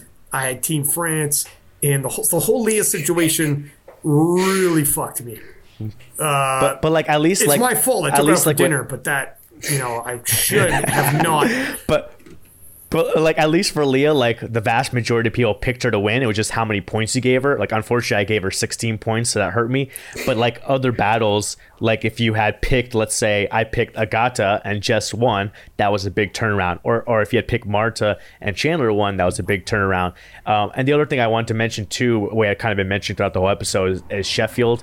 Is just to go over the spots. Is the automatic weight class champions are Tiff for the 47s, Noemi for the 52s, Joy for the 57s, Chandler for the 69s, Jess for the 76s, Amanda for the 84s, and Bonica for the 84 plus.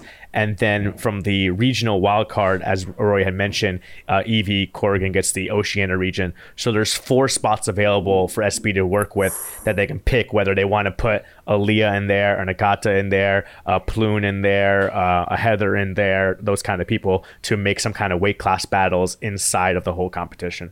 Oh, Lord. Looking at these battles, we've had some good ones. Or Jad Jacob versus Joy Namani return. Yeah. Like you think about some of the battles. Yeah. When I look at the battles, we think Plune's good. Jad Jacob versus Joy rematch. Holy shit. Agatha, obviously, Jess rematch. Holy shit. I mean, yeah, man. There's some holy shit ones. You know they want viewers. The amount of money they're dumping into this, you better get. If you dump this kind of money and it's, well, that was okay. That's not acceptable. It's not going to be good. You can't take for granted, right? It's got to be. They're going to go all out. But yeah, there's a lot of discussion to be had on that end, I'm sure. Arian, how do I even hit stop on this motherfucker? Well, I can hit stop whenever you're ready to close us out. I guess we're done. Please, everybody, wherever you're at, subscribe, give us high ratings. You don't want to miss this. We have more episodes to drop. If you haven't subscribed, you might have missed Russ. You might have missed Bob Matthews. You might have missed Delaney Wallace. We got Anna coming on. We got Turbo Tiff coming on. Penn is coming on with them. Jad Jacob. Noemi Alibert coming on with a 1-2 punch. I mean, we just got tons of people, and I'm still asking more and more people like every other day. So as quickly as I can ask, I'm rushing them all in. Don't miss these episodes, as well as the men's division, as well as our polls and the results of our polls, and then who's the breakout star, who's whatever the magical moments in the men's and women's. Don't miss these episodes. Tons of content coming. Subscribe. Give us high ratings. Until next time, 6-pack Lapidat and the fellas. 6 up. We are out.